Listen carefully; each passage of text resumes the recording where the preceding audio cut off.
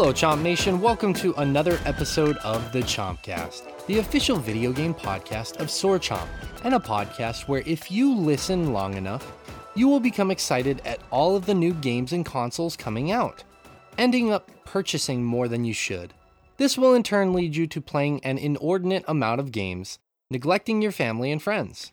Soon, the dishes will be piling up in the sink as you order more takeout from Uber Eats, not a sponsor. Your colon will beg you to release the shit that you have been prairie dogging for 3 hours as you attempt to beat the boss you have been stuck on. If this is your first time being here, I want to say a big welcome and thank you for checking out the show. We love getting new ears on the show, and if you haven't already and want to get more content from us, if you could hit the subscribe button, and I don't know how you wouldn't want to after that amazing intro, that would help us out as we continue to get the Chomp name out there. Good people of the world, we had an unexpected console announcement this week as we were told about the new Steam Deck, a portable console from Valve that will be released in December. We decided to make that our topic this week. How excited are we for this announcement, and does this console pose a threat to the other consoles? We also have listener comments and opinions from you regarding the topic. We're also going to be discussing some games, of course. Neo, The World Ends With You, the demo, Legend of Heroes, Trails of Cold Steel, Ender Lilies, Weaving Tides, and the Chameleon. And as per usual, we have some social media polls to get to that were voted on by you, the listeners. And those had to deal with subjects such as Ghostwire Tokyo Delay, game collecting, arguing about video games, trophies and achievements, nightmare creatures, what the hell is that, listening to new music, and working remotely. Whew. We have heaps to get to, guys, and I can't be more excited to get into it. But first, today I am joined by a man that once bought 20 pizzas from Little Caesars and threw slices all over New York City to attract the rats out of hiding. Once he caught them, he set them free in the White House with one plan in mind: to summon Durga in hopes of finally creating a state of equity in the US. However, once the rats infiltrated the White House, they were devoured by the ghouls, the politicians residing in there. The editor himself, aka Mr. Rat Tamer, Rich Meister. Rich, how are you doing today? I wouldn't be caught dead in a Little Caesars, and I don't appreciate the sentiment. I knew that was gonna, like, out of all of that awesome. The rats intro, are too high class for that. Yeah, I knew that was gonna be your focus. New York rats don't eat that garbage. Yeah, you could maybe, Pied Piper some New Jersey rats with some Little Caesars. That's why Little Caesar's slogan is hot and ready. But is it good? It's hot and it's ready. I mean, Rich. Oh yeah, I don't know if you saw DiGiorno was asking on Twitter for new suggestions for their slogan. I suggested get fucked. I suggested it's pizza with 2 sets of quotation marks. Negating the first one because DiGiorno's is delicious, and I will not stand for this slander. You don't have on to. Pizza. You can just pop it in your oven and sit on your ass while it cooks. My friend Vinny and I always had this long-running joke that only we found funny, where like the entire premise of the setup is like you really poorly prepare a DiGiorno pizza, and then you serve it to someone, and they're like, "What the fuck is this? It's disgusting." And you're like, "It's not delivery, it's DiGiorno." I know, it's clearly not delivery. This is absolute trash. No one said that was the case. Man, I don't get it. Like, I don't get why people want to slander pizza. Pizza, like, it's very rare that I've had disgusting because you can do it pizza. wrong, and a lot of you do. But, I mean, pizza's almost always delicious. That's the great thing about pizza. It's so versatile. It's so hard to I'd fuck agree with pizza you. up. It's pretty easy to fuck pizza up. I live in the North now. The North in the Midwest, it's mostly fucked here.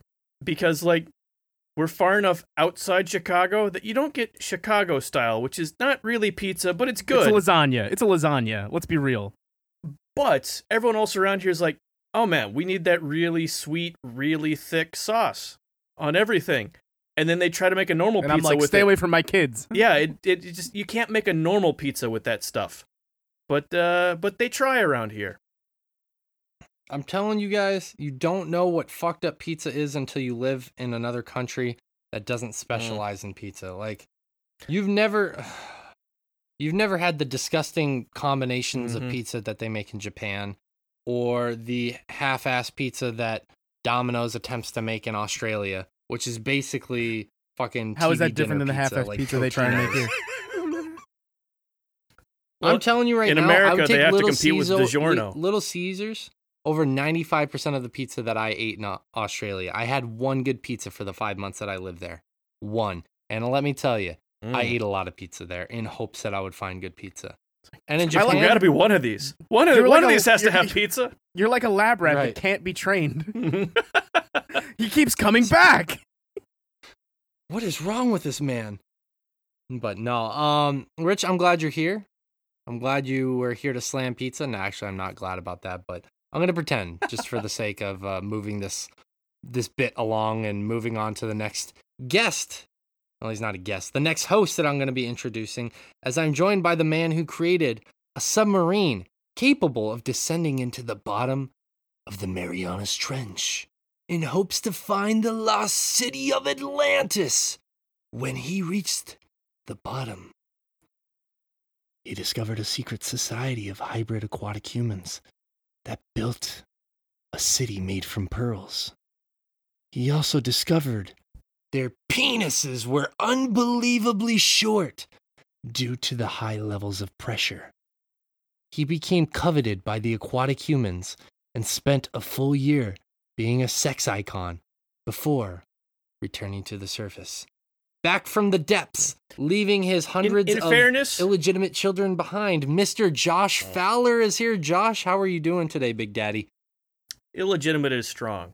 And in fairness, like, their penises aren't that small. Like, and with the pressure difference, if they came up to the surface, they'd be fairly large before they exploded.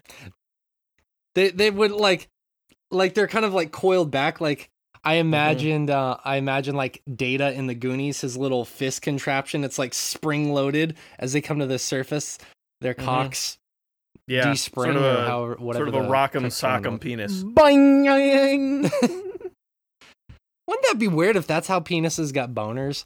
It's not like the little slow blood flow to extension. But it would more be like the head inside the head of the alien, just coming right out of the mouth there. Just like, that would be great. That would be great. The human race wouldn't have survived. Like, it's easy to slam the aesthetic of the penis because it's not the greatest looking thing in the world. But to, it could have been so much worse. Experiment. Yeah, it could have been so much worse. It could have been so much worse. Yeah, I'm glad they decided not to go with the tongue. A tongue that comes out of the urethra. Oh. I hate this show. You're the one who brought that up, Rich. Yeah, but you kept painting the visual. I mean, taint. But the visual is already tainted. But no, Josh, how you doing, buddy? How was your week? Pretty good. I've been finishing up a bunch of games for the most part. I only have a few new ones to talk about here, but I finished up 3-4 other games that we've kind of talked about earlier on. Just Damn.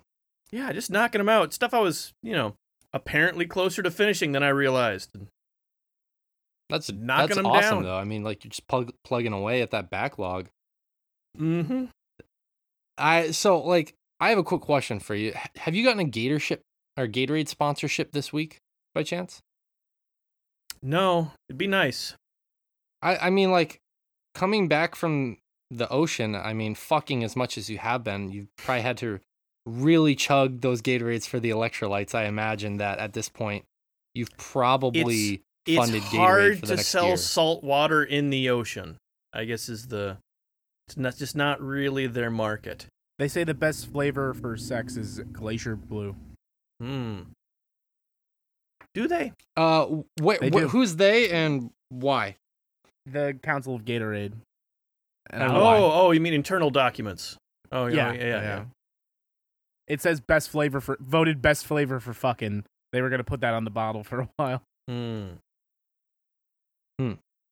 I have a joke here, but I'm not gonna say it on the podcast because I think that's a little too inappropriate. I'll type it. Really, later we when just I have talked a free about moment. urethras It'll and be dick. You're like tongue urethras. Trust me, Rich. You know what? Fuck it. I'm gonna say it. Oh my Josh, goodness. be ready to edit this out because it's definitely not going in the main show. It cannot go in the main show.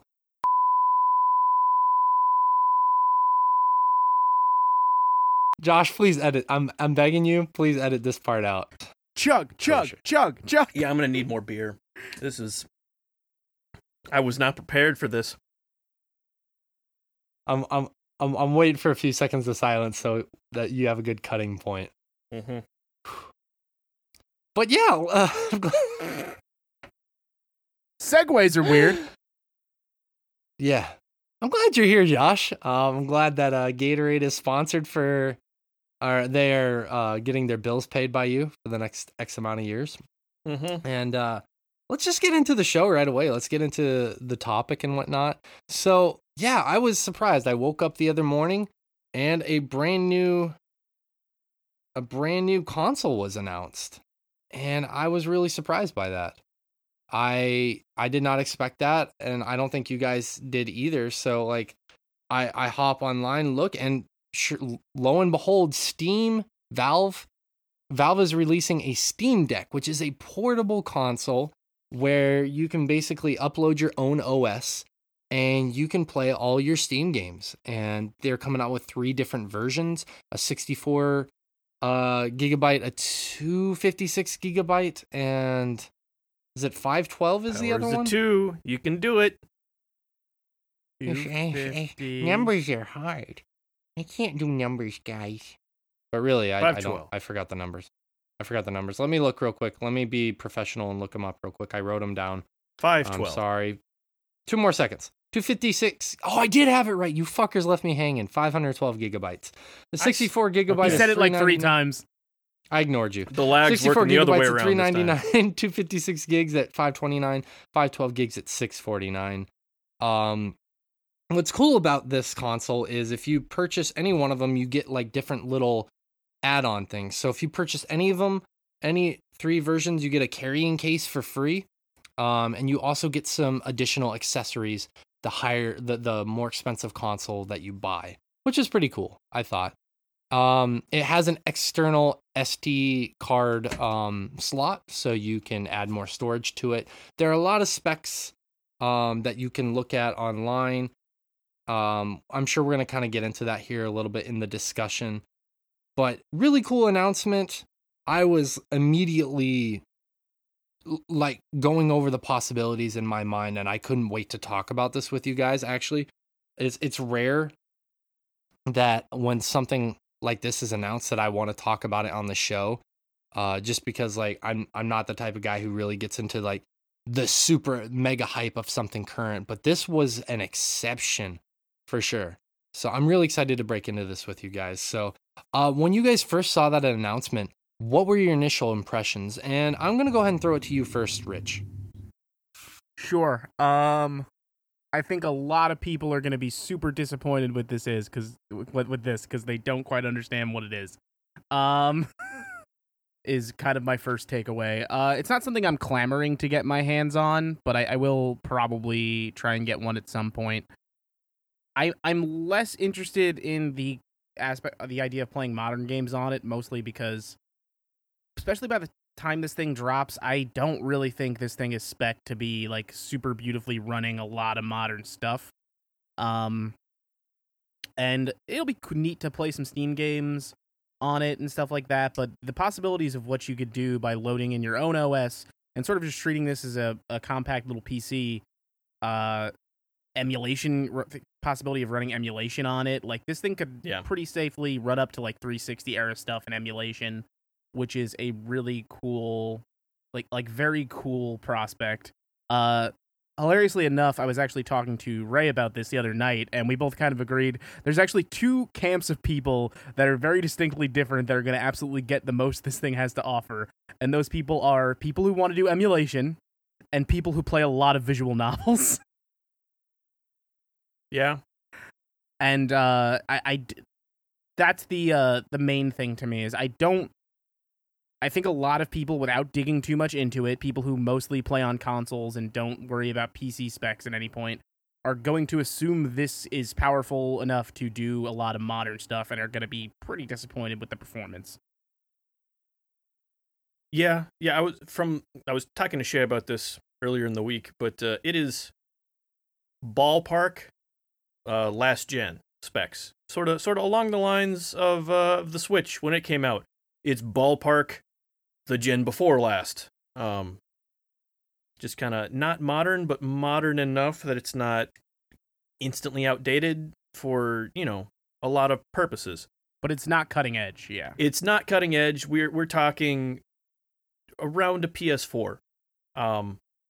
Upside of that, because you've got a smaller screen on there, it's not full 1080p, so having that, that amount of power running something in it's not 720 either. It's something weird. It's like it's a 16 by 10 screen on there, which doesn't make sense to me.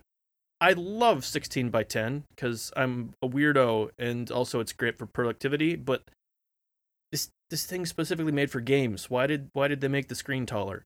It's a great question that we will likely never get the answer to. Yeah. It doesn't. A lot of games poorly support different aspect ratios. It seems like the wrong call. Your scientists were too busy wondering whether or not they could. They didn't stop to think about whether or not they should. I think they've got enough weirdos over there like me who like the taller screens for computers. They're like, oh yeah, we're totally going to make that the aspect ratio for our handheld, not thinking how much of an issue it is for games a lot of the time. Yeah. But anyway, like it does a fine job.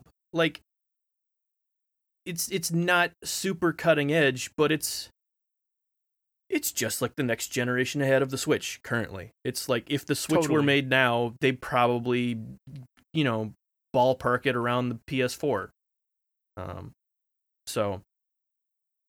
And remember, the first thing you kids should do when you get yours is load it with Windows instead of the Steam OS, and then launch a game on the Epic Store just to stick it to Valve.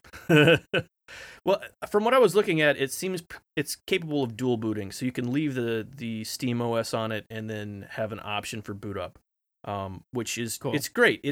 They've thought this through. It seems like they understand people jailbreak stuff enough of the time that if they just support it from the beginning, it makes everyone's life infinitely easier. Which, I mean, yeah, you're like.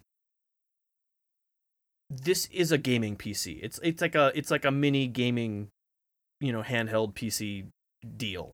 Yeah. Like it makes more sense to make it more flexible.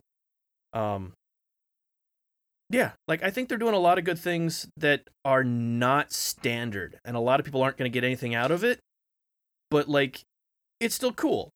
It's a cool piece of hardware for sure. I think it's like, obviously you guys were saying this privately, and I'm sure some other people have kind of come to this conclusion. My initial impressions were like, fuck, this is a game changer.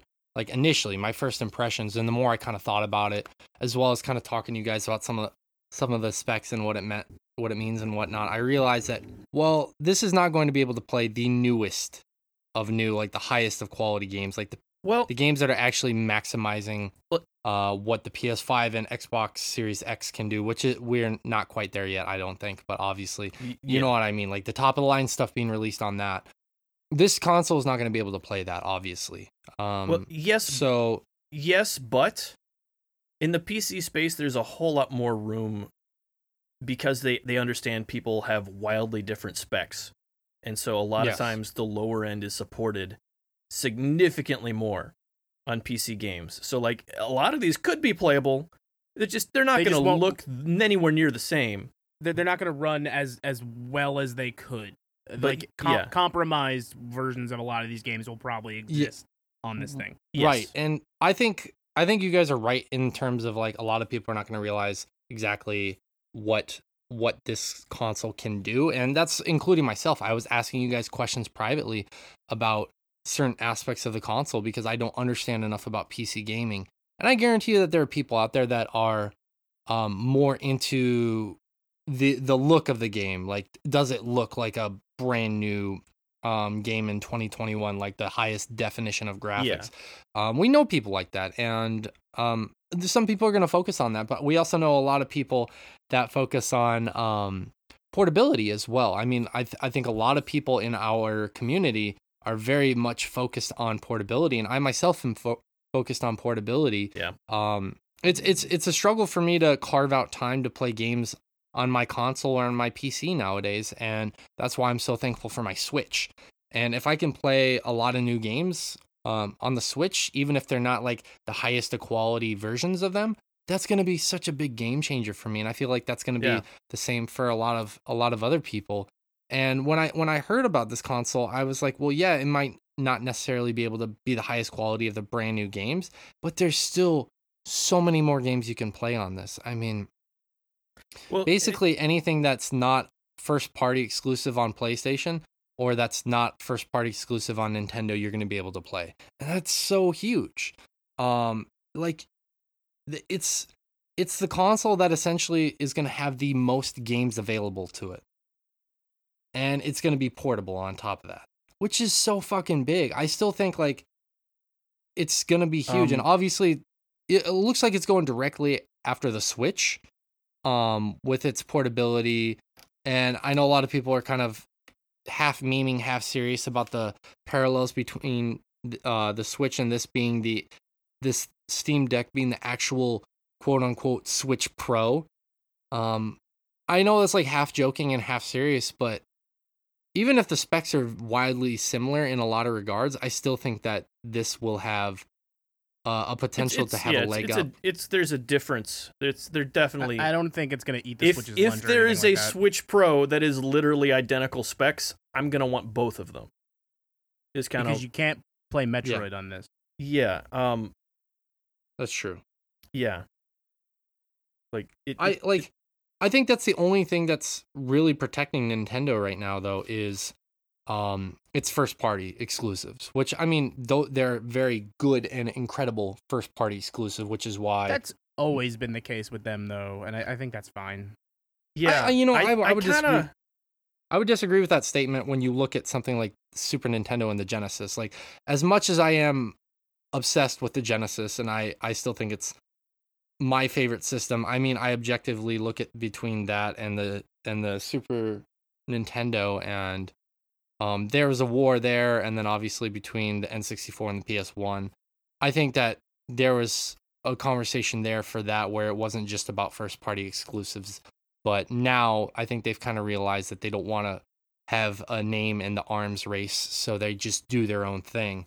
But it's kind of cool to see a company be like, well, let's go after Nintendo. They haven't had any pressure on them for years, and maybe that's not necessarily the number one goal behind Valve in creating this system, but it definitely seems like one of their goals, and that's really interesting, and I think that poses it bodes well for us as gamers, because Nintendo hasn't really had that much of a challenge to their throne in recent years in terms of what they do. And while Nintendo is always innovating, and I don't want to just sit here and talk about Nintendo, obviously, but I know it's something that a lot of people are talking about, so we do need to give it some airtime. While they're still continuing to do innovative things, I mean, you look at their consoles and it feels like the tech is always behind. It kind of feels like when you buy the brand new Apple phone, which is like at this premium price, but the technology is always behind some of the other new releases. Granted, you are getting unique features through Apple, and you can argue that Apple is the best. I'm not here to argue anything like that. Same with the Nintendo versus other consoles kind of thing. But the tech is always a little bit behind. So maybe something like this will cause Nintendo to have to innovate even further. And that's what I think is one of the most exciting prospects of this for me. I'll let you guys jump in there. I've been talking a lot. I apologize. I just don't think it's that much of a competition, honestly. I don't think there's a huge margin of people that are buying this instead of buying a Switch. Because I think it's less about going after Nintendo. It's just that tech is cool, and I think we're going to see a lot of people chasing that there's been going forward. There's been a like a trickle of these PC handhelds over the last few years. Like the NVIDIA Shield and stuff Yeah, like with that. people attempting to do the same thing.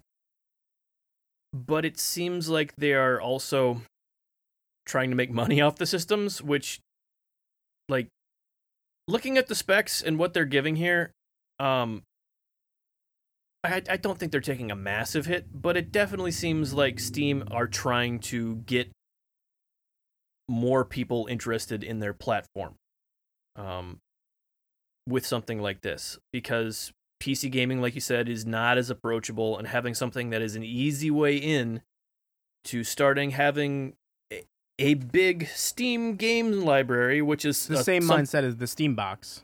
Yes, which failed. Yeah, I mean, it worked well enough, but it never.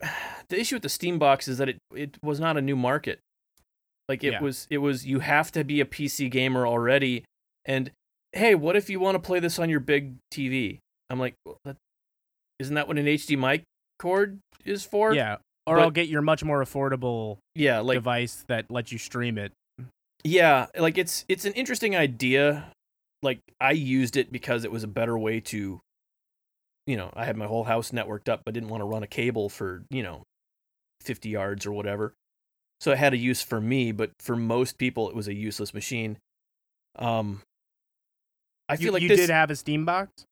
Yeah, I still have one. I mean, it's not a Steam box. I have a no, that's what I have a Steam Link. I have a Steam Link. I'm talking about the Steam box. I'm talking about their console. Oh yeah, no, I never got a Steam box. I got a Steam Link, which is I have a Steam Link. Yeah.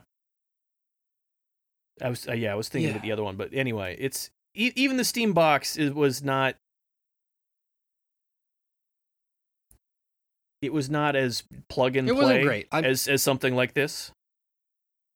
I mean, we can look at a lot of what Valve has done, and they haven't put out the greatest of tech surrounding their service. I mean, there have been some hits, but a lot more of it has been miss. So obviously, that's kind of a cause for concern there when you're considering, like, this seems like an amazing new console. The possibilities seem near limitless, and there's a ton of potential here. But you also look at the track record, and you're like, well, let's pump the brakes a little bit, and I can understand that feeling. To be honest with you, I think it has less to do with the success of them than it has to do with their support of them. Because, I'm pretty sure recently they stopped updating the Steam Link altogether. I don't know their current support level in the box, but I'm sure it's similar. Like, it's just, they like to drop hardware the way Google drops software. Is like, Google we just also does that with hardware. Yeah, there's that too. But you guys remember Google Glass? Hell yeah, everyone remembers. I remember when we were all Saiyans. Mm-hmm. Yeah, but one thing I do want to say is I have seen online, like, acquaintances and friends, a fair amount of people being like, I was thinking about getting the Switch Pro or the OLED version model, whatever you want to call it, but I'm actually going to get the Steam Deck. Not to bring it back around. I just wanted to mention that one point because we were talking about it a little bit earlier. There are people out there who are going out of their way to mention that, which is interesting. But I think we talked about. I think for the money, if you have a Switch, it makes more sense to get this. If it's just like, I just want, because honestly, I've been considering getting one because as many people as we have who game in the house, it would be great to have another Switch. So just having an extra Switch has its own value.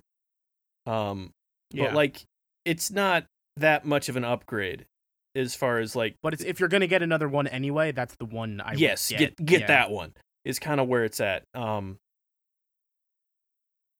Yeah, I mean, like, for families, kind of like you guys last year, well, more so you, Josh, where you were dealing with the whole Animal Crossing debacle, like, things like that, it makes sense when you have multiple children in the house and they both want to play single player games. Then yes, it makes sense to get a separate Switch in the house. A lot of those games are more all age friendly, which makes a lot of sense. But I mean, if you're like me or you're like Rich, you're a single gamer, then that makes more sense, I feel like, at this point, because Rich and I both already own Switches. Ours are in good condition to great condition. Yeah, Might as well look at the Steam Deck at this point. Yeah, and again, like I think, kind of like I was saying before, for the investment, you're getting a decent little PC there. Like it is well priced for what you're getting. It's not outstanding, but it's like compared to anything else you're getting, pre-built like box PC sort of thing. It is really good for the money. I mean, it's great for the businessman who travels, because obviously, you have people who are constantly on their laptops and shit. And I can tell you right now, having traveled to and from Japan multiple times, that to pull out my laptop, find a place to plug it in, set up a decent enough USB mouse, and find an area to try and do all this gaming on is kind of a pain in the ass when you're in an airport. But if I have this thing that acts as a PC, but it's mainly for gaming, that I can just hold in my hands like a Switch, that's so much more comfortable. And I know for some people, especially like businessmen, they're probably going to be worried about the appearance of playing on something that looks like a fucking video game system, for sure. I mean, that's something you got to consider. But I think it's also cool how that is portable something, that thing like, is. I think even for gamers, this thing is ugly as sin. This is one of the most hideous consoles I've ever seen. But also, I don't care. And I'm using it exclusively to play Honey Pop in airports. Yeah. Like, because, I don't know, like, I like their weird trackpads and stuff, and I kind of like the idea of having a trackpad and B, just a touchscreen on it. I'm an advocate of the Steam controller. Yeah. That thing's neato burrito. Mm-hmm. Yeah, and I know some people... This looks like an evolution of that in a lot of ways. Some people were talking about the concern of the button layout, which I could understand, because it, like, the Switch is like very different.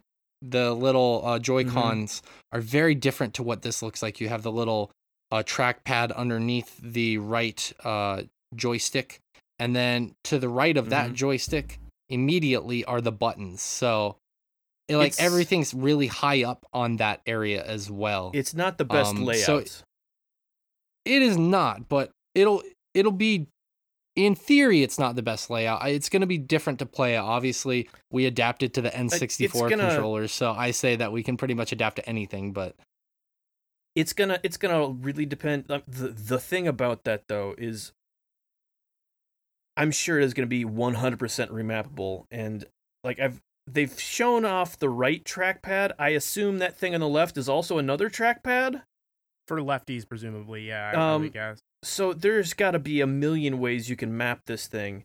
They also have the normal shoulder buttons as well as 2 paddle buttons on the back. That you could probably get by without ever using those ABXY buttons. Yeah, that's the thing. When I think about how mappable and customizable the Steam controller was, I'm sure that same level of mappability is in here, and that's something I can definitely appreciate, because you could just set it up on what is most comfortable for you, which is great.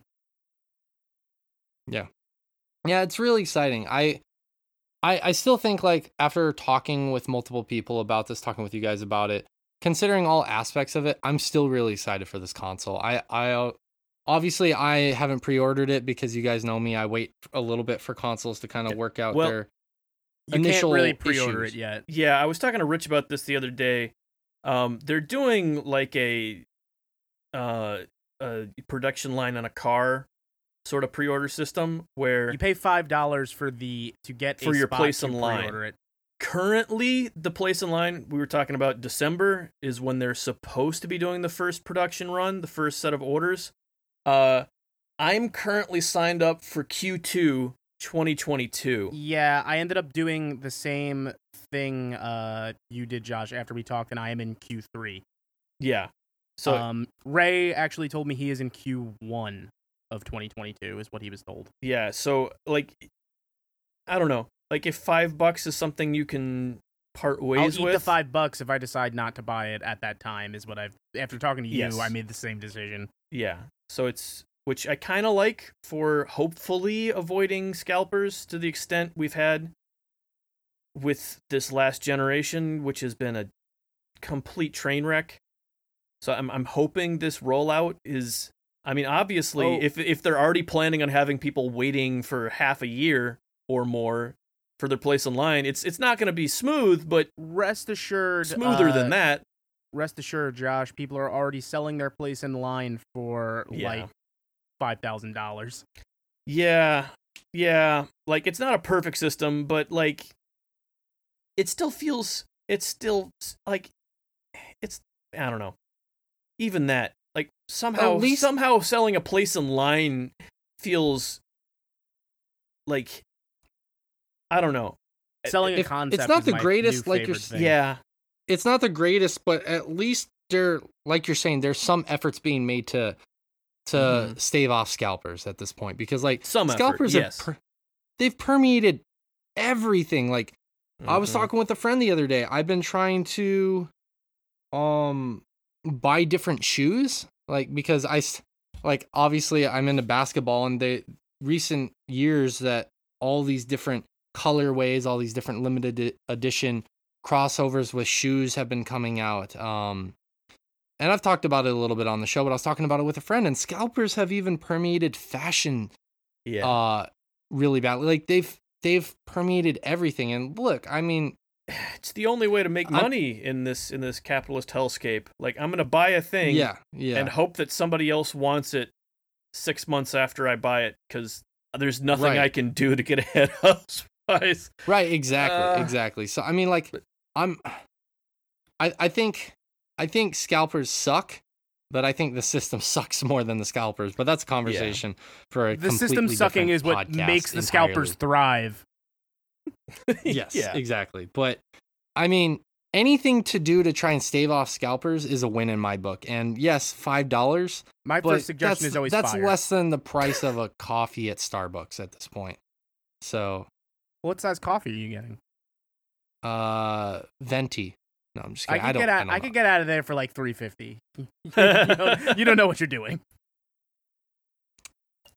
Apparently not. I don't know what kind of pizza's good. I don't know what I'm doing in Starbucks. I guess, Rich, I guess you need to coach me on my life. Let me tell you something, though. There's no wrong order at Starbucks, because there's no right order at Starbucks. It's true. Yep. Yeah, I was strong coffee. Quick aside, they're doing this thing in Japan right now where they have these frappuccinos, and each prefecture here gets a different flavor. And there's one that's neat. That's like, would you guys encourage you to travel around, try them all during the a pandemic.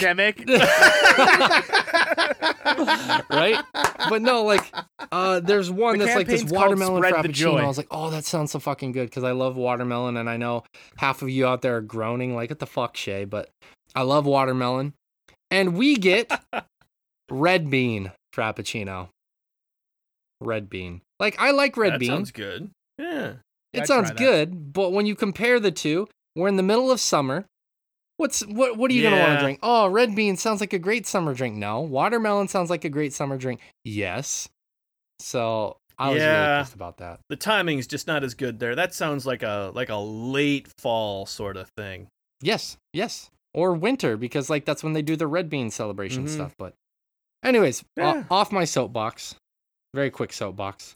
Back to the conversation at hand. No, I'm really excited for this console. I think it has a lot of potential. I don't think excuse me, reflecting on it a little bit more, I don't think it poses a major threat to the PS5 or the Xbox Series X. Like, I think people are still going to be buying those consoles, and I think at this point they've kind of reached this like near mythic status because of how difficult it is to get a hold of one. Even people who have gotten a hold of one, I think it's like the demand is so high at this point because they've kind of really, really tightened how to get one from the get-go, that it's kind of at this mythic status. Whereas coming at the Switch a little bit, because they have that OLED model coming out, I definitely think that this poses a threat to that to some degree. The fact that the OLED model is coming out sooner than the Steam Deck is a little bit concerning as well, because obviously they would ideally want to get that out before Christmas, because you have families who and some children who are going to be in tune with this stuff, and they're going to be asking for that, but they're going to miss out on that crowd by not having it out before Christmas. So I don't know how Billy, much we got of a you a threat place in line to order the Yeah, I don't know. Like, I'm I have no idea where kids are in like PC gaming as a whole. I don't know. Like I'm curious. I don't know. I feel like it's a whole lot easier to be like, oh, I want that. I want the PlayStation or whatever. Than like, I don't know. It just seems. I could be completely wrong because kids are used to it. They've been growing up with computers at this point. So I don't know. It feels like an older person sort of. Yeah, I don't know. Thing to me. My brother-in-law got my nephew a really expensive PC, and then he asked me to look at it because something was wrong with it, and I was like, "Yeah, your kid's a dumbass. He bricked this." Oh. Yeah, I think it's geared towards older audiences who kind of have more experience, but I also think younger generations are obviously more in touch with technology, that this might be a console that's available to them, or like not in terms of physically, but they're able to understand it well enough. And yeah. So anyways, let's read some comments from the listeners. If you ever want to comment and on the topic of the show, head Chomp at Sword every Thursday. Usually I am posting the topic of the show for you guys. We got a lot of awesome comments that I was really excited to read. I was responding to a lot of them. Very interesting points, and I think you interested. So, Stage Select Start said, I figured that there would be different HD sizes, but 64 gigabytes for $399 pricey, especially since some games require more space just to install. Yeah. I don't see this causing too great of an effect on console gaming in the long. A commenter had mentioned the SD card slot, and kind of changed this. Yeah, I think like I saw that at first too. Like before I saw the SD card slot, the 64 gigs for $400. That's especially if you're downloading modern games. Like that's going to be eaten up so quickly. But if you have a external storage like an SD card, you're good to go. Yeah. SD memory. If you're not buying the get really cheap really stuff, big SD cards now, so it's not an just issue. big, but like the stuff specifically for video capture is extremely fast at this point. Like SD cards are essentially as fast as an SSD if you get like the high end stuff. If you're paying for the right one, yeah. Yeah. And to me, like it's less about being like, oh, 64 gigs isn't a lot for $399. To be like, $399 is pretty good for what this machine is. Like, I'm surprised it's that cheap at any metric. Yeah, the whole not being able to put some games on it, yes, especially considering that like it's got one OS on it, which I'm sure is eating up some of that, and they're advertising it as like, hey, you want to dual boot this? Like sticking Windows on there is going to be a whole lot of other storage. Like the 64 gigs is going to be barely enough to handle both operating systems, if I had to guess. Which is why I went for the middle tier, for that reason specifically. Yeah, so like I understand like the hesitation there, but I do think this is gonna be one of those things where like the onboard memory is gonna be mostly system memory. But yeah, it does feel weird. Yeah, feeling like you need to instantly get accessories for something, but then again, I mean, we kind of did that with the Switch. The Switch also doesn't have a very good hard drive in it. It's not very big. I pre-ordered like a big ass SD card on launch day with that thing. I remember getting like that 1 terabyte SD card or whatever it was when they were coming out. Yep. I've got same thing. The only difference there though is that the Switch games are generally smaller than I think a lot of the modern games are, and also like you guys said, the OS, like integrating an OS is going to be not super intensive, but is going to be a little bit intensive. So it remains to be seen if that 64 gig is kind of problematic in terms of storage. I guess we'll find out. But next comment was Lex Hit Reset said, I'm going to stay reserved about it. Cool to see competition though. And I think, I mean, that's kind of like the sentiment I had. Like, I'm really excited to see, hopefully we see Nintendo sweat a little bit and kind of up their game, because I think that the OLED model was super underwhelming to a lot of people.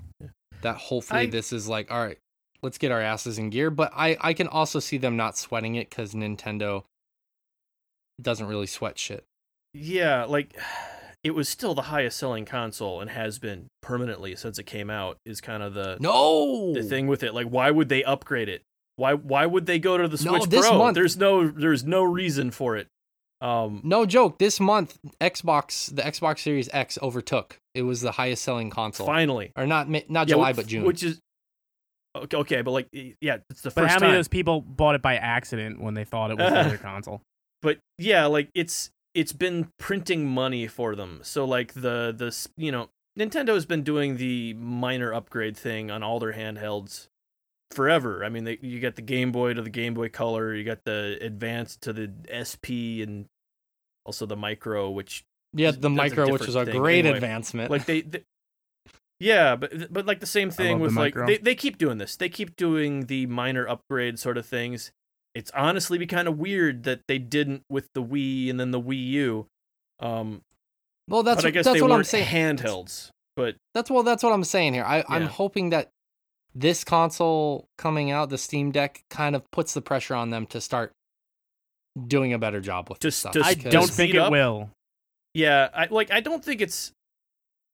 They haven't changed in 30 years. They're not going to start now. Well, I'm 100% sure they already had a plan to do the exact same thing as with the Switch, the exact same thing that the Steam Deck just did.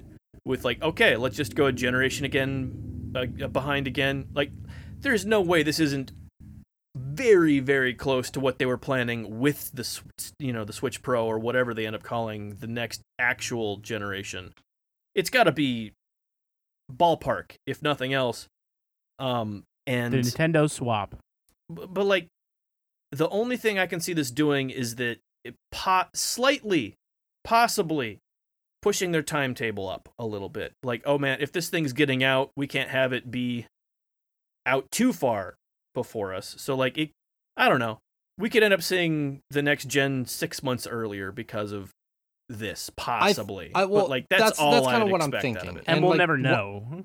One of the reasons why I think that is because one of the biggest success stories of the Switch has been them porting not only their games from the Wii and the Wii U that not a lot of people got to play onto the new console so people can play, and it's portable, but they've kind of become, we've talked about it, this indie and retro machine in some aspects where you can get all these games and you can just play them all on the fly.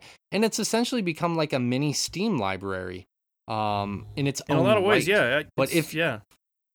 But now that you actually have access to your Steam library, which all of us have been on a Steam summer sale and bought way more than we should have, and it sits there in our backlog, and we're constantly complaining about our backlog. Be able to take that wherever we go is fucking huge. And Switch is always going to do, Nintendo's always going to do well with their first party titles, and that's a given.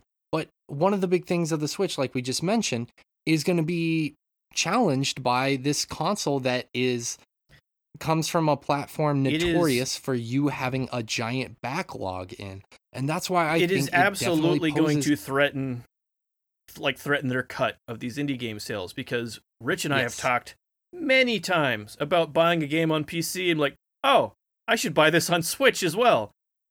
Yeah. If we just have it on the Steam Deck, why would I buy a Switch version? We have it to go and on top of that, at home, yeah. And so I think on top of that, it threatens. If they allow if they allow the family sharing on this console like they do on the PC, like how Josh and me and Rich all share each other's Steam libraries, if they allow that on this console, that's gonna be fucking huge. That's gonna be massive. That's already cutting into the profit of the Switch, but on top of that, if we can share each other's games on a console and it's seamless or near seamless like it is on Steam on the PC, that's gonna even be a bigger dig at Switch and how piss poor their online services are. To some degree. Actually, the one thing that the Switch actually does well is being able to have your library on more than one machine. They screwed the pooch with that with a lot of their other handhelds, but the Switch is actually fairly easy to to have Yeah. your library on more than one machine. So It is, but Yeah. I just think that Steam has it at the next level, is what I'm saying. Like, yes, that is unmatched at this point. So it's a big prospect. I don't think that it poses a major threat to the Switch or Nintendo, but I definitely think it poses some level of a threat. So it's going to be exciting. it's something and- they're absolutely considering. Yeah, It's- and more competition is good. So, Noi Sakta said, "Yep, already seeing how this will cut into my PS5 Switch time. I have a vast Steam library, but never play any of the games because I don't like PC gaming. This will make PC gaming in line with console gaming. This is huge." And that's like one really big benefit about this console is it's the bridge. I think it's the best bridge between PC gaming and console gaming.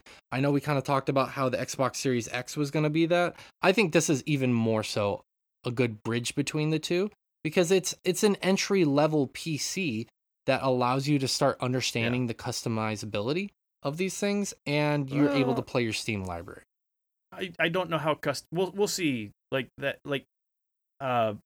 That remains to be seen. Yeah. it remains to be seen. They're showing that they're gonna have a dock and whatnot, which should be good to allow you to just hook up a keyboard and mouse to it and play it just like it is a PC. That's But- right. The highest, sorry, the 512 gigabyte. That was one of the things. You get a keyboard gifted No. to you when you No, buy it no, you that don't. tier. No, you get That's what it said. you get a virtual keyboard theme. A virtual keyboard. Sorry, Which you're I'm right, I messed that up. Sorry. Because there isn't a keyboard on there, the touchscreen, it's got to have some sort of pop-up keyboard, but you probably get one that looks super cool because you paid extra for it and it's golden or some shit. I don't know. It's Who the got fuck horse cares? armor. Oh, do you think they'll have horse armor for That's this? true. Hopefully. I love horse armor. But yeah, but it looks like hopefully if that dock pans out well enough, it should be easy enough to just plug mouse and keyboard into it and kind of turn this more into a Switch, which it's currently not quite, but that would make it very similar. For legal reasons, it's not. Yes. But also that's a we're totally going to have this thing, but there's not a date or anything for whenever that dock The is gonna dragons be are coming. out, They're on so- their way. Mhm. It's an Tawny S said it's an impressive piece of tech, and with a vast number of games already in your Steam account, this is probably the best value bargain in gaming after Xbox All Access. Yeah, I would definitely say the Xbox Game Pass is probably the best value at this current point in time, especially You'll if be you able to get play Game Pass on the this ultimate- thing. Well, yeah, Yeah, if well, you install yes, Windows but- on it. Yes, but that I still think that the Xbox Game Pass is the best value, especially if you find it on sale. I But think yeah, this is yeah. the next best in terms, though, where you finally get access to your Steam library portably. So that's exciting. It's really exciting to be able to play a lot of those Steam games portably, I think, and not have to rebuy them on the Switch. Big Papa Stevens said, oddly enough, I'm a huge fan of the control layout. Super hyped about this. I have a lot of games on Steam that I haven't played because I just don't always have the time to isolate myself on my PC. So I got my reservation and I'm looking forward to getting my hands on it. And I think that's cool that there are people that are actually excited about the control layout. I know a lot of people have been tepid on it. So it's cool to see some level of hype for that. Because I mean the controller is one of the things you don't really think about, but I think it's really exciting. One of the things that I haven't heard a lot of people talking about with this, that is one of my biggest questions, I had forgotten to mention this when we were talking about it, is the battery life of this thing. I'm really concerned about the battery life. Same, honestly, given the specs they've shown us, this thing could tear through some batteries unless they've got a decent amount invested into running it. I mean, laptop batteries have gotten better. It's not an unsolvable problem, but I don't know. I've not heard any information about what the expected battery life is supposed to be on this. Yeah.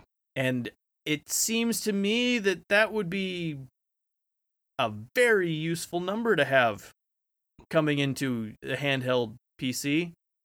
Yep. is knowing how long it's supposed to last. Like that's listed on every laptop you ever look at. This, Right. yeah.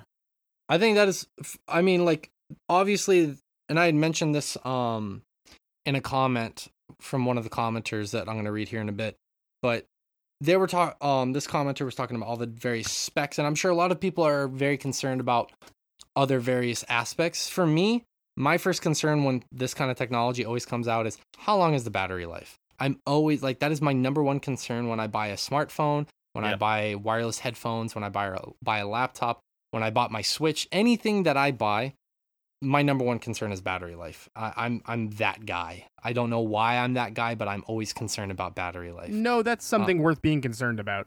Yeah. Well, I'm the type of guy that is like a high usage rate. Like with my wireless headphones, my Jabras, I have the 85T Elites, and they have an amazing battery life. I had the 65T Elites, and I upgraded to the 85T Elites, and they have such fucking amazing battery life. I can run those and listen to them with heavy usage and recharge them once a week. And that's amazing. Whereas like, that's why when the Switch, I had waited for years on the Switch for the better battery life model. It's not a massive difference, but it is a difference, especially when It's enough. It's enough, especially when I'm playing on the train from work multiple days a week, and I kind of just leave the Switch in my bag. Yeah, that is something I wouldn't worry too much about, because like, it's easy enough to put a new battery in something, especially if they are hopefully the like is as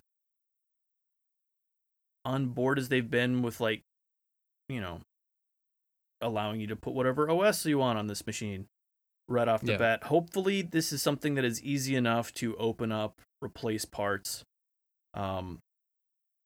And, you know, if the battery's not great at launch, you know, upgrade the battery, hopefully sometime down the line. Maybe it's you know, it's not this machine is exactly what it's always going to be. I hope, anyway. Right. A lot of that's going to really and that's be seen in the future. Like, we don't know, but I hope that's the direction they're going. I hope that you're able to replace the battery. Like, that was one of my big concerns, is like, if it's somehow to where like a lot of the tech is, I doubt it would be this, but it's soldered on, or it's incredibly difficult to replace some of those parts, then this is going to make it's going to be a lot more difficult, I think, for people to want to purchase this if it's like a short battery life. From what can't replace this in the future. From what they showed, like, you know, just like the 3D turnarounds of it, it seems like it's pretty easily accessible screws on the back of it. It should be easy enough to pop open to fix stuff. You don't have to get on your Ouija board and ask a demon if it's okay. Or anything. Yeah, at least do that anyway. I'm lazy. Fair point. Luke Jonker 1, interesting name, love it, said, "It's so cool. Hope it runs as good as it seems when it comes out. It runs the games natively, right?" So that's one of the things, because I'm not into big into PC gaming. I had no idea what that meant, so I was asking these guys yesterday about it, because I was like, I don't know what the fuck this means. So I didn't know anything about it. It's going to be game to game. A little bit more. Like we mentioned this before. A game running natively means that there's enough power in the machine to run it at the resolution of the display. Which, again, this ballpark PS4 game, and I assume you're going to want it to run 60 frames, because that's the refresh rate of the panel in there. So it's like a 1280 by 800 panel, I think, or something. It's around 720. It's not. It might be just under, or just it's a weird number. Like it is a weird number, but like, it's getting that to run it at 60 frames. That's doable with that hardware. For a lot of games that are out right now, like nothing super high end, but it's doable. Basically anything indie 2D, or, you know, not the most cutting edge, should run just fine on this. Yeah. Fair enough. Well, there you go. There's your breakdown. And if not, I'm guessing it'll be easy enough to tweak settings because, again, it looks like they're aiming. It's a PC. Like, I doubt they're going to be locking out settings, which is something consoles do all the time. They've gotten better in this last gen because they realize, a lot of people would much rather have a better frame rate. So let's at least give that option. Yeah. You should at least have the option to turn down settings and get it to run well, if nothing else. So Yeah. Right. It remains to be seen. We'll see what happens. Our good buddy JSZ Yarto, Mr. Jeff, said, I'm so in, can't wait. And yeah, I got burned on my Alienware Steam machine and Valve controller, but man, this looks good and basically eats the Nintendo Switch's lunch. Trying to be a little bit inflammatory there, which made me laugh. yeah, but I think that some people are a little more hyped. I mean, I think the Switch is going to be out half a year to a year before anyone actually gets a hold of this thing at this point. Yeah, the new OLED model. Yeah. So like I think there's enough gap there that like honestly, I know I can't get mine until bare minimum Q2. Yeah. So like I don't know. Like it's a different budget that I'm working on for the two of them currently. Like I know not everyone, but for a lot of people it's not going to be one or the other. Right, precisely. Yeah. Cameron Joe 66 said, it excites me very much and suits my needs. I will be getting the 64 gigabytes one with a 1 terabyte micro SD card. This is such a good deal for the price in comparison to competitors like the GPD Win, Aya Neo, and 1X Player. Yeah. That's what we were going to talk about. A lot of those portable gaming PC sort of deals. Yeah, exactly. The Ginger Express said, excited for this. Me too, man. The New Dead said, I'd have to see some specs before getting hyped. Steam doesn't really have a great track record with this kind of stuff. It looks very uncomfortable to hold also. That is the last comment we have on there. And yeah, I could understand a lot of people are concerned right now. Yeah. Because, I mean, there are some specs online, but I don't think we have the full grasp or scope of everything that it's going to be doing. Most of it's there, but like we said, there's some key stuff missing, like battery life and a few things like that. So, like, it's... and as far as the comfortability thing, yes, like I said before, it looks ugly as sin, but also as someone who really likes the Steam controller, that thing looks like a nightmare and somehow is still comfortable to hold. I have to imagine this is a similar situation. The Steam controller looks like a prop from the set of a sitcom where they asked them to design a video game controller. Yeah. But at the same time, it's real. It feels real good in your hand. Yeah, it does. Like, it's one of those things where nothing about it looks like it should work, and it does. So I'm hoping with the track record of their the Steam controller that this also is a similar sort of feel to it once we get our hands on it. I hope when you dock this thing, I can use the Steam controller with it. You'd think so. I hope when I dock with you, I'm sure they'll at least support that. Controller. Because that's one of the few pieces of hardware they still do support pretty well. They've kept the support on that up pretty well. I even got the upgraded backing plate for that when they released it. When they put out the new backing plate that has a place for you to store the dongle. Yeah. Okay. It's yeah. Remember if mine has. No, I don't have that one. I don't have that one. That's right. I will say that I normally just shove it down in the battery compartment whenever I just take the batteries out and just shove the dongle down in one of those. I got a nice little compartment for it. Awesome. I will say at first glance, the button layout doesn't look super comfortable, but it remains to be seen. We'll see if it doesn't. If it will play well. It doesn't, but also kind of like we were saying earlier, if you just use those paddle buttons on the back, that's 4 more buttons. So if you just never want to use those face buttons, you can completely do that. If you just want to use paddles, but it's could be weird to get used to. But... it's gonna be a different sort of thing. You'll find some way to customize it that you'll like, I'm sure. Mm-hmm. Yeah, exactly. But those were all the comments.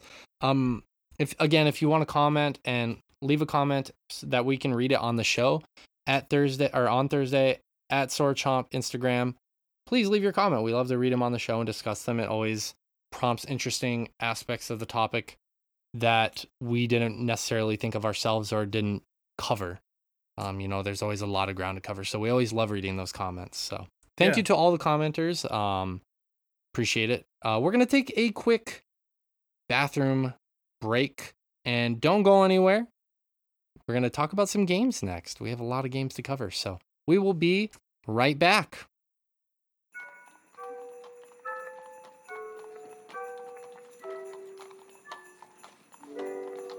Extra! Read all about it! New match at store.swordjump.com! You there, boy! What news? News, sir! New graphic designs over at store.swordjump.com! New graphic designs at store.swordjump.com. That's right, sir! My God. You can get all the designs you want on t-shirts, masks, hoodies, even phone cases! They've done it. Those Sword Chomp boys have brought Christmas early. Aye, sir! This surely will be the best Christmas yet if you navigate over to store.swordjump.com right now! God bless you, son. God bless us, everyone!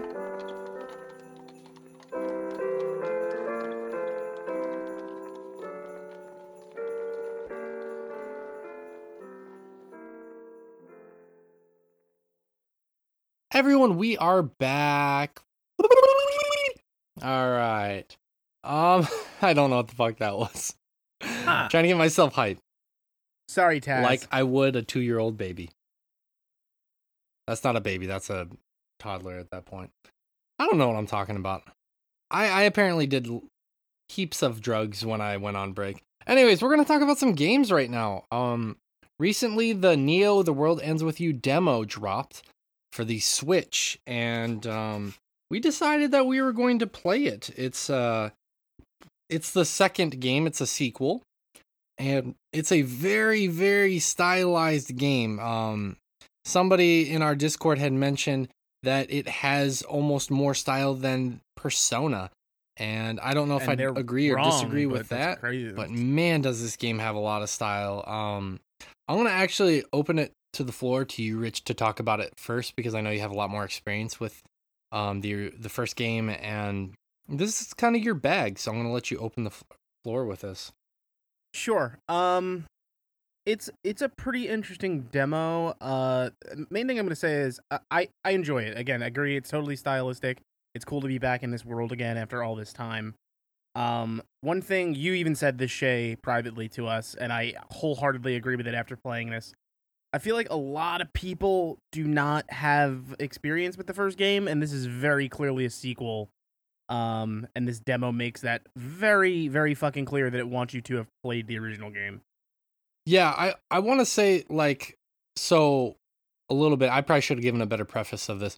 Basically what happens is you're thrust into this very visually arresting, vibrant, colorful game with some FMVs at the beginning, and you kind of clicking through some dialogue, and you and a friend, two teenage boys, are kind of deciding where you want to go eat, and what your friend gives you this pin, this metal looking pin, and all the music is metal that's happening in the background, which is fucking awesome. And then as you guys are walking to go meet up with another friend who's using this augmented reality game app, you as the main character have this vision of something that's going to happen. And when you reach the place to where you saw this vision, the thing starts happening and your friend ends up getting crushed by a truck. Somehow the main character rewinds time back, and right before your friend is about to get crushed, you pull them away and you go in a different direction, and you see this glowing light, and you as the main character run towards that light. Kenny will remember and this. It basically is showing a different outcome, a different future that you just basically ran to. And you saved your friend. And suddenly this guy appears and starts telling you about what the hell just happened. Basically, the pins that you have given you powers, and you're now involved in this game. And you can do certain things with these pins. And so that's where the game kind of starts off at, and it comes into play because you can see sound. And when you see it, that initiates a battle, essentially. From my very limited understanding, a limited amount of time I played with the demo, and it launches you into this really stylistic battle where you have multiple characters, and each character does a different move, and that's mapped differently on the control pad. So maybe the A button controls one of the characters, and the X button controls another character, and they do different attacks. And you kind of have a stamina bar so you can't just mash, because at some point you run out. And you can, of course, dodge the enemies and whatnot. So that's kind of like the very bare bones beginning of the game. It's clear, basically, in essence, that you are being launched into this virtual reality or augmented reality game that you don't really know anything about, and you kind of just have to find your way along playing this game. So it's pretty interesting so far. I'm going to throw it right back to you guys so you guys can comment a little bit more. I wanted to give some kind of window into what this game is. It's a very, very interesting start to the game. Yeah, it's it does enough to kind of bring people up to speed, but also, like, if you play the original game, you have a little bit more context for certain things, and this game is style and fucking anime as shit, like, in the same way the first one was.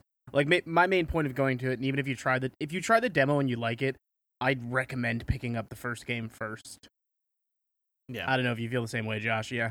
Absolutely. They made a Switch version of it. Yeah, fairly recently. That works well enough. They've got a couple control schemes, some of which work better than others.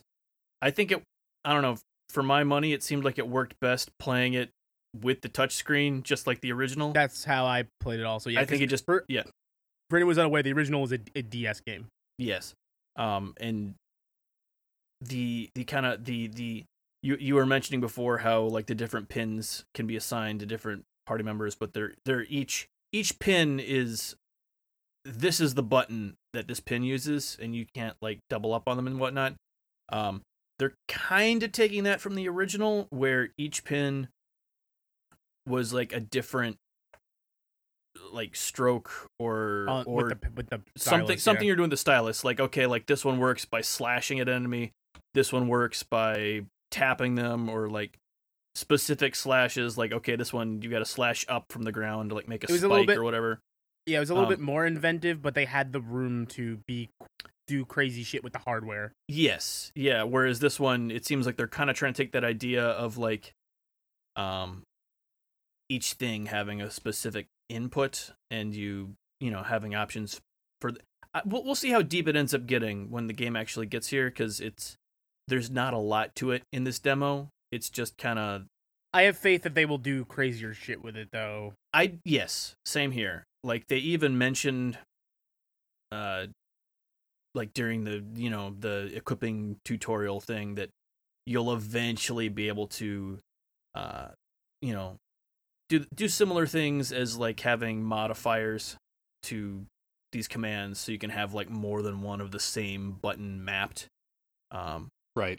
For stuff. Yeah. I will say this. I want to say this is, I never played the first one. I've heard of it. I'd never played it, have zero experience with it. Coming into this demo, I didn't really know what to expect. I watched a quick video on it, and it looks super stylized. I didn't really know entirely what was going on. The trailer for it was a little bit overwhelming, because they had, like, the sound profile of it was a pretty shitty trailer because of that, because you had this metal music blasting. I sound like an old person, and I fucking love metal, but you have this metal music blasting, and you have people talking, and you're trying to listen to what they're saying over the fucking blasting of the metal music. On top of that, you have the audio effects like like going on in the background as well, and you're like trying to make out what these characters are saying, and these characters are like, this time you're gonna pay, like it's like super anime, like Rich was saying, which I mean I enjoy, but it was hard to listen. But the gameplay looks so fascinating. Kaiba, you don't stand a ghost of a chance. Shit like that, yeah. And so I knew a little bit of what to expect. I didn't realize there were going to be so much FMVs and pressing through conversation early on, which isn't the end of the world. I mean, I've dealt with that with Fire Emblem. I'm used to it at this RPG. point. If they are gonna have, I imagine it's gonna be in a similar vein. Like from what we've seen so far, it seems like they're heading that direction. Lots of talking, bordering on visual novel at times. Yeah.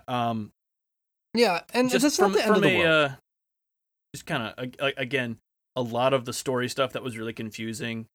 If you have played the original, a lot of this is what's going on, but the character doesn't, sort of stuff. If you've played the first one, so I'm curious how long they're going to continue with that thread before you're on the same page. And like how it's going to end up being framed. That's kind of the impression I got as well. Obviously, that's one of the things I was going to mention is not having played the original. I felt kind of helpless like the main character and his friend did, like where he's like, what the hell is going on? And like the big guy on the one team is like, oh, you're going to do this. And he's like using this weird jargon and lingo where it's like this throwback to 90s and this a lot of proper like 2020s lingo shit like mixed together. And I was trying to follow the threads and trying to understand. It wasn't aggravating. I was just like, I don't really understand what's going on. I feel like I probably should, but I don't, kind of thing. I kind of got that impression. And I felt like that's probably why that character explained things the way they did, or the way he did, rather, is that basically, had you played the first one, you would kind of already know to some degree what's going on, despite the characters not knowing. But because I never played the original, I felt very similar to the characters. You were confused and you didn't know much and felt like you should. So it was like the first 20 hours of Final Fantasy 13. Pretty much. No, but like, there's enough there. I will say this, as someone who never played the original, there's enough there for the story that if you're into anime style, like storytelling, then there's enough there to interest you. Like, I'm interested. I definitely am going to play more of the demo. I want to see what it's about. And I will say that the combat was really, really fun. I only did one battle. I battled 3 frogs, which the frogs were cute and I felt bad attacking them. But the battle sequence was really, really fun. It's very hectic. It's very frenetic. It's very fast paced. It's not too complex yet. Obviously, it's the very beginning of the game, but I really enjoyed that. And I want my biggest spoilers, concern, but they're not spoilers. Hold on. Let me finish what I was gonna say real quick, and then I'll let you jump in.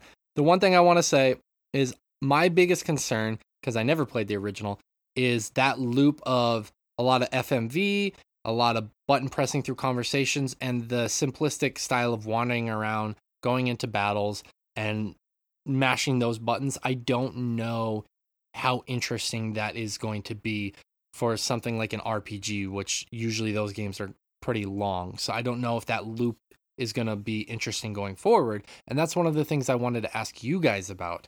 Is because you guys had played the original, I'm sure the loop is going to be fairly similar. Does that hold interest through hours and hours of gameplay? Yes. In the original, sure. But the original. Fairly different in terms of exit, like what Josh was talking about earlier, how it was a lot of like stylus-based stuff. There was a little bit more to it. Yeah, there were really complex ways in which you'd order where the pins were, because there were also special rules with like which things would trigger when, if you had very similar commands, so you could like set up combos the way you wanted. It was way more in depth than it looked like it was going to be, which I don't know how that's going to get on that front. However, from the little bit they have shown so far, the games have a really cool difficulty setting, where you constantly change the difficulty on the fly for different rewards, because each pin drops from different difficulties. and a lot of times you're specifically going for a certain pin or something, or to collect stuff, to build out your character the way you want to. Okay. And you can, I don't know if you noticed that one of the buttons was just to change the difficulty, because I think there are 4 difficulty options that are not open in the demo. But you can change the difficulty, and then also on top of that, to increase the drop rates of everything at that difficulty, you can de-level yourself to increase the drop rates, which really lets you tune the game how you want. And honestly, the first game is amazing when you just play it at level 1, because stuff will kick your ass, and it makes you really have to pay attention to dodging attacks and stuff like that. And I'm It's a very active combat system. Yes. And if they can replicate that again, then it's going to be something special. Yes, I have high hopes that the game will be tuned well enough to make you want to just play it at level 1 and have it be ridiculously tough. Everything will kill you, but the rewards are great, sort of a thing. So like it's like a really glass cannon sort of a feel to it, because you're not making everything into bullet sponges, because by doing that you get better rewards, you'll have better equipment, better attacks and whatnot, but you don't have any health. It makes for a really interesting combat system, and a lot of times you can just you could grind that way if you want to, and if a boss is too hard, you level yourself back up, turn the difficulty down. You've got options. I really like. That was one of the things that was a bummer about the demo, is I couldn't play around with the difficulty settings, but obviously this is a demo. I expect that. And they mentioned at the beginning of the demo that the gameplay is going to be subject to change, because obviously this is a demo and they're still working things out. So I imagine like some things will probably be fine-tuned and whatnot. But yeah, like what you guys are talking about sounds really fascinating. It makes me a little bit more interested to actually play the original. So I don't have really much more to say about the demo other than it was fun. Like I only played probably about 1 hour of it, to be honest with you. I definitely want to play more of it, and it has me interested in the original game, which is smart because I mean they'll probably get me if I enjoy the demo throughout the entire thing. They'll probably get me to purchase 2 games just by playing that one demo, which is really smart. Yeah. And that's kind of what we were talking about last week, actually, with more companies should do more demos and whatnot. We've talked about that multiple times this year. It's a really smart thing because like you just heard what I said. I played 1 hour of a demo, has me interested. I'm going to play more of the demo. If I like what I play, I'm going to purchase 2 games. You think about that Octopath Traveler Company strategy game that they put out that demo earlier this year. That strategy game was really, really fun. So much so that I haven't done it yet, but I'm eventually going to pull the trigger on Octopath Traveler, and I most likely, if I end up really liking that game, I will end up purchasing their strategy guide or strategy game as well, their tactics game as well. So you're not going to purchase the strategy game, huh? Rich, you've given me enough shit this episode. I've had it. I'm not giving you shit. I'm giving Octopath Traveler shit. Oh yeah, fuck them. No, I'm just kidding. No, but yeah, demo's a great thing. This was a really fun demo. If you're interested at all, hyper stylized gameplay, really, really fun demo. Yes, the intro is a little long-winded, but it's trying to do the tough balance of getting people into the game who didn't play the first one. Yeah. While also doing some world building and providing some context to the characters. Yeah. And also it's like we said, it's super anime, so they're giving you they're introducing you to so many characters at the beginning. You're like, okay, I guess I'll eventually know who all these people are. Yeah. It's very similar to an anime. Mm-hmm. Very similar. So, anyways, let's move on to the next game. Rich, you played Legend of Heroes: Trails of Cold Steel. Speaking of anime, so I think 2 episodes at this point on when Ray was on, he was talking a little bit about Trails of Cold Steel 3. That's right, he was. Yeah, he sort of gave everybody a rundown on him, and I have both been playing the Trails series of games for a while, and I have just finished up the third Trails in the Sky game, which is sort of the first collection of games set in this universe. And now I've moved into Trails of Cold Steel, which I'm really digging, and I want to talk about it a little bit because it took me a while to get to this particular series, which the thing I very much like about this is they've built a fantasy world, and then they have different series that feature a lot of character crossover and stuff, but basically they're set in different countries in this existing fantasy world. Whereas the Trails in the Sky series is a turn-based JRPG set in a small kingdom where you are operating as a bracer, which is that universe's sort of like mercenary guild.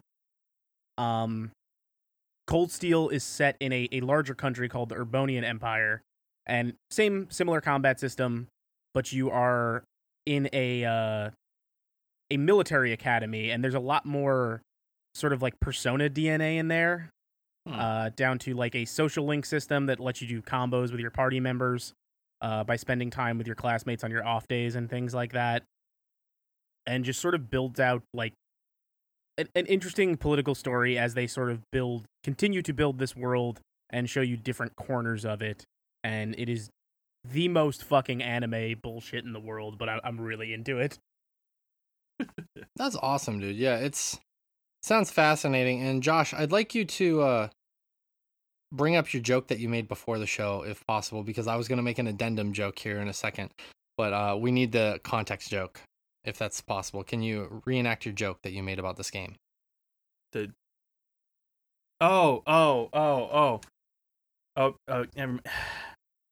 Trails of Cold Steel game. It's obviously a game about trains. It's all these Trails of Cold Steel. And again, I can confirm there are trains in it. You spend a lot of time on trains. I play card games on trains with my anime children's. It's got trains. My addendum question is the main character Thomas? No. Then I don't give a fuck. This is the prequel to the Doom Train. It's before he got that job. The Final Fantasy VIII. And then got suplexed. Thomas is a title that is passed down. This is about how one man becomes Thomas. Could you imagine that? How amazing would that be? If somebody actually developed a game where Thomas was originally like a human being and like he did some like wild shit. That's so much worse. He did shit in like the Middle Age, and then he was cursed by a sorceress during the Industrial Age or some shit. But those eras don't line up, but we'll just go with it for the moment. Yeah, sure. Mm-hmm. And then was cursed to be a locomotive, and that is the origin story for Thomas the Engine. And now he's the children's Sir character Topham we all Hatt know has and cursed a love. long line of humans and turned them into locomotives. I was gonna say, yeah, the bad guy is Sir Topham Hatt. Yeah. I mean, you have Thomas there. You have Lightning McQueen in there. JJ the Jet Plane. Mm-hmm. Oh my! I gotta be honest. Oh, the brave little toaster. Huh. They delved into appliances. I would play listen, guys, as stupid as that sounds, if somebody slated, like, we're doing a prequel to the origin stories of Thomas the Engine, like Lightning McQueen, all these stories, and it was like something like we're describing right now, not exactly, would you not want to play the fuck out of that? Because you'd be super I would be interested. Yeah. Yeah, to find out how the Cars universe is actually our universe, somehow. Right? Find out exactly how that curse was started. Yeah. My God. I was watching this British game show, like a clip of it, and there's this person who was having to answer all these Pixar questions, was this self-proclaimed Pixar expert. And one of the questions was on Cars 3, and I was like, there's a Cars 3? I had forgotten there was a third one. I knew there was a second one, but I've forgotten there was a third one. 2 is the one Disney wants you to forget. Yeah. 2 is the one you wish you could forget. I never saw the second. There's a graphic murder of a car in that show that they just have for kids. Like beginning of the movie, good. they just graphically kill a car right there. Like, these things are supposedly alive. Cool. And yeah, like 5 minutes in, the kids are screaming, terrified. They just watched a man die. And then the movie continues, and there are a bunch of, redneck jokes and whatnot. Anyway. Yeah, cars. Yeah. All that and more happens on Trails of Cold Steel, the prequel to Lightning McQueen and Thomas the Engine. None of that happens. Well, it should, goddammit. Oh no, I'm glad you're kind of delving into those games after talking about it with Ray. Like delving more into them, I should say, rather. So more anime shit absolutely. And it's never bad. Yeah, it's one of those things where, like, again, it is like that anime writing that, like, it is what it is, and it's like egregiously like poor at sometimes, but it's a series that doesn't forget itself in ways I really like, when you'll see like party members and stuff from past games pop up in future events in the series, and they've built a really cool world, and I'm there's a bunch of games from that series that never made their way over to the US that they recently announced are finally coming here. So I'm excited to check those out. It's a cool thing. It is a cool lesser known in terms of the scope of like a Final Fantasy or something like that series of JRPGs. Okay. Cool. That sounds interesting. It's probably not on the high end of my list, but anybody who likes anime games, I'm sure either knows about these games or is interested at this point, especially with our talk about all the trains and whatnot. I feel like that's really selling it here, guys. We're doing it. We're nailing it. People should hire us to do these Someone kind of things. should. Anyways, let's talk about Ender Lilies. This is a game that Josh had briefly talked about last week. We had mentioned it a few weeks ago, wanting to get into the game because we'd been reading about how interesting it is being a Metroidvania game that's Souls-like as well.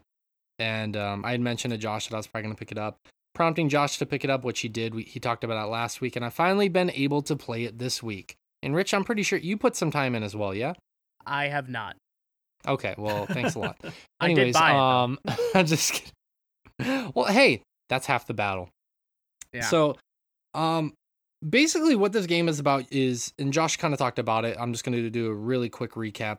You play as a character called the White Priestess, and you are wandering through this kind of dark world, purifying these souls that have been afflicted by this deadly virus, disease kind of thing, a la pandemic, except it turns them into nightmarish creatures. Closer to a Raccoon City sort of virus. Yes. Yeah. The fun kind. Yes. Mm-hmm. Not similar to like a virus that turns people into asshole conspiracy theorists. Like nothing as close to real life. But anyways, so you kind of wander around and you find these various abominations, and you kill a lot of them, you purify some of them. And Josh said last week, he had mentioned this, it is very, very lore based. You find a lot of documents in the world, and you read, and it kind of gives more context about who this White Priestess is, how she fits in this world, what some of these other creatures in this world are doing. Because as you purify some of these creatures, their spirits will help you. And that in turn gives you abilities that you can use throughout the game. And it's really fascinating. I really like that that aspect of how you get abilities. I think a lot of games, obviously, you just go buy power-ups, or you happen across them, or there's some kind of story-driven way you learn these power-ups. But in this game, it's you purify these abominations, these various abominations. You can't purify every single abomination, but it's specific. And then these spirits choose to help you by lending you one of their abilities. I really like that, Josh. I don't know how you felt about it, but it's really cool. It's a really cool aspect. Like, they're using the world building to, in effect, give you abilities. I really like that. Yeah. It's, I mentioned, I think I mentioned, who knows? I can't remember what was in chat and whatnot, but it's similar-ish to something that some of the, like, that Castlevania has done, where, like, I mean, obviously, like, narratively different, but, like, where you'll, fight an enemy, and then they'll, give you an ability that's similar to something that they do, along those lines, that you can equip to use. I just like that Alucard left all his powers at his dad's house. That's my preferred storytelling element. I left my ability to transform into a wolf at dad's place. Yeah, exactly. And the it's got a really good feel to it. They do a good job of having a lot of them. Most of them are just like combat ability type things, and you can kind of pick them based off of your preferred playstyle with that. And then also a lot of them will be just like power up type abilities, essentially just modifying your kit all the time instead of something you equip for combat. Stuff like, double jumps and making your dodge better, that are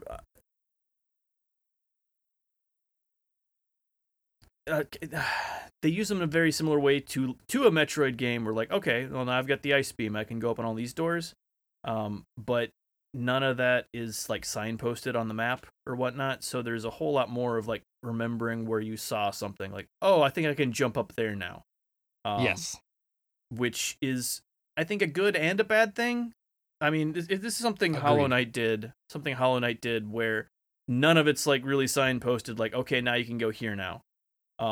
Which I like from a just game feel standpoint, like, oh yeah, you've got to remember this stuff. It's an extra part of how the game plays. But if you don't remember something, you can end up wandering around trying to figure out where you're able to go now. So like it's a double-edged sort of a mechanic.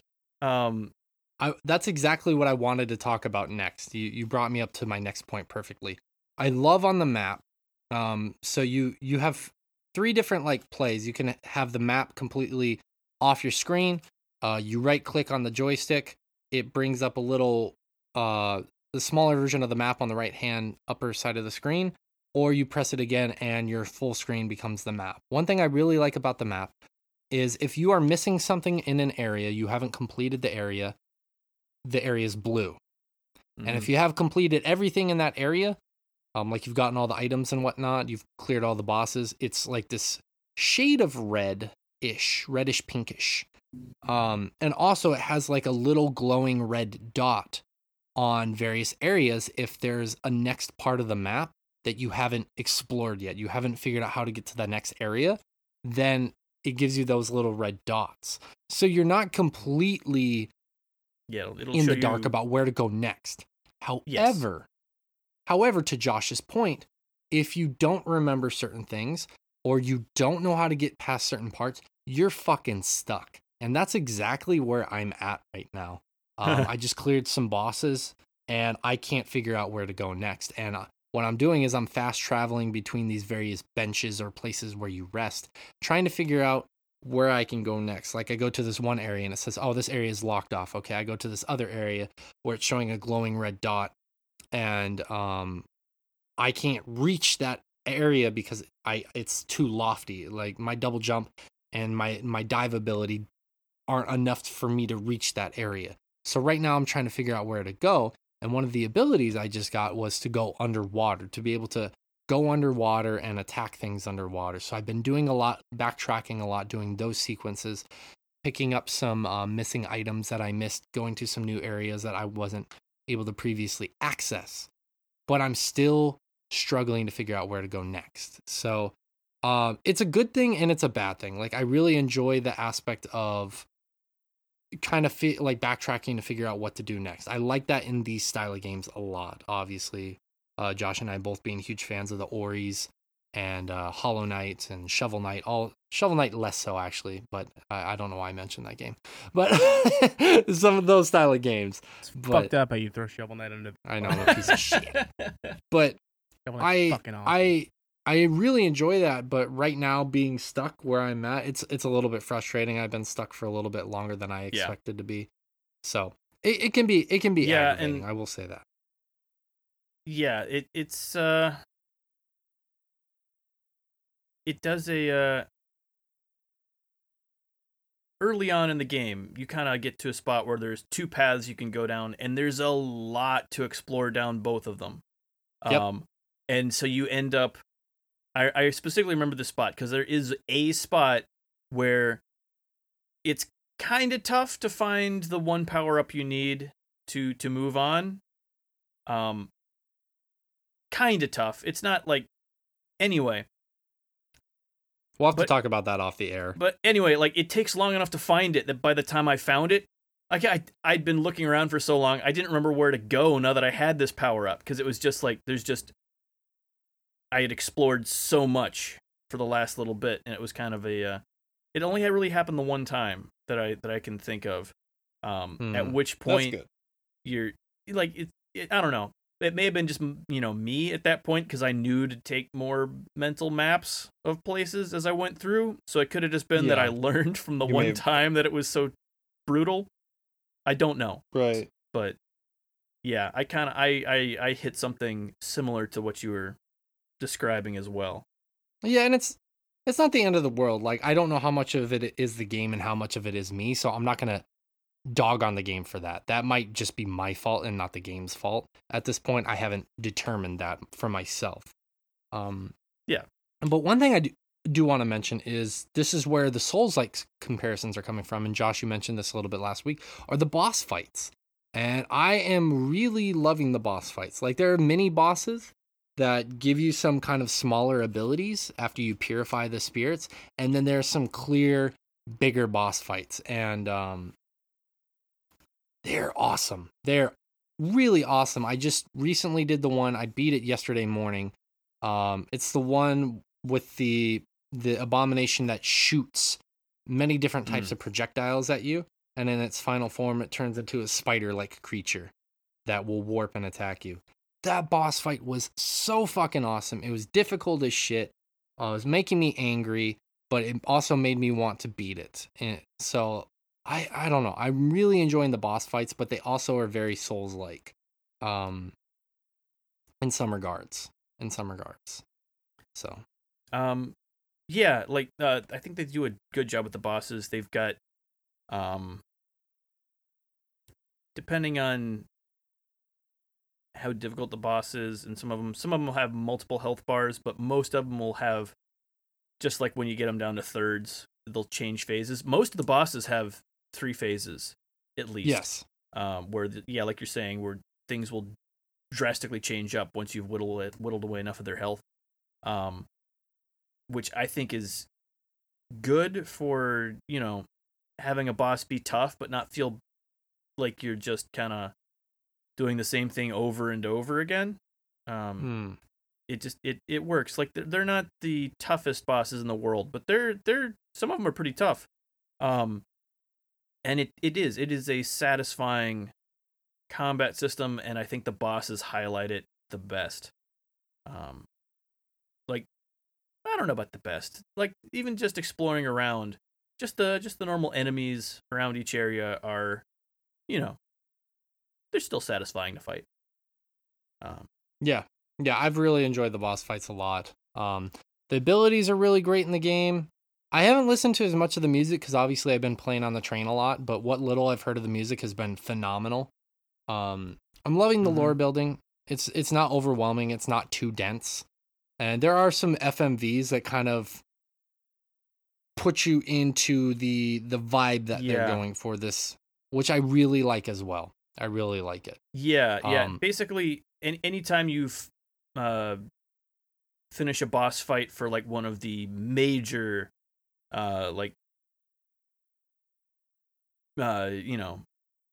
critical path bosses, they will have like a I guess FMV, like anyway, like a cutscene kind of explaining what this person was like before they got corrupted by the blight and everything, to give you a lot of backstory. I talked about this last week about how most of it is like lore based stuff instead of the main story. This game actually does kind of loop back around and have a lot of the lore it ends up being related to your actual story, the story you're on right now, instead of just being lore. like a lot of the Souls games Hmm. end up being, like other than, you know, like the kind of the very, very broad strokes, like, okay, this is what you're actually here to do, type stuff. A lot of the lore that seems more distant ends up, by the time you're done with the game, having more context directly to you, which I think is kind of neat. Kind of making you, if you're paying attention to it, care about the lore more and more as the drops go on, because you're directly connected to them. And like, Yep. I think they did a good job with that. Yeah. I'm really enjoying a lot of the lore that they're putting in there. It's really interesting. The last thing I really want to say about the game, we talked about it last week because I had asked you about it. You and I had both mentioned that we were concerned about how stiff the game looked from the trailers. It's felt anything but stiff. To me, I mean, it's not as something as fluid as something like Ori, but I think Hollow Knight obviously is a little bit stiffer than Ori. Ori is super fluid. Hollow Knight is a little bit stiffer, and I think for me that this game feels about on par with something in terms of Hollow Knight in terms of being how stiff or fluid it is. It's not that stiff at all. It becomes more flexible as you go. That too. Because again, like I mentioned the better dodge. When you start out, your dodge is basically just kind of falling over in one direction to get out of the way. And like the game feels so much better once you just get like a you know, it's somewhere between dodge and, you know, like a Castlevania backdash sort of a feel to it. Like it's just the game, by the time you get to the end, feels really satisfying, but it is, at the beginning, it's a little stiff. They keep a lot of stuff away from you, like the parry in the game is they're optional abilities. Right.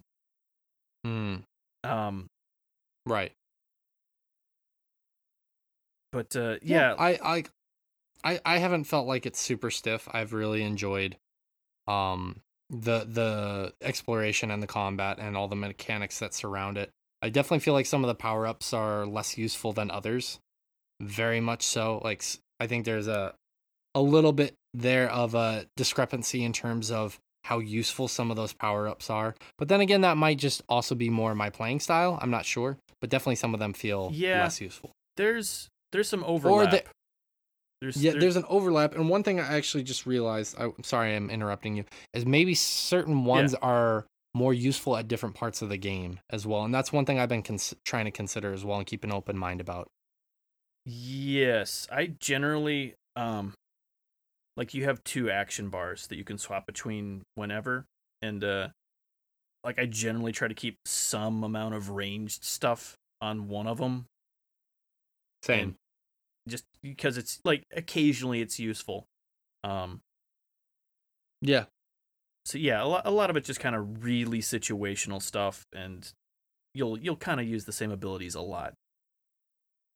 Yeah, I've really been impressed with how many ranged abilities there are, because as of right now I've encountered 3 of them, and they all are very different. They all are extremely different, and I've used them all a lot because I'm usually playing some form of a ranged character when I play a video game, and I found different purposes and uses for them, and now I'm kind of stuck on one of them. But yeah, I enjoy how many different kinds of abilities they are and how they're tied in. So overall, I'd say I'm really enjoying this game a lot more than I thought I would so far. Obviously, I haven't beaten it. Josh has beaten it at this point.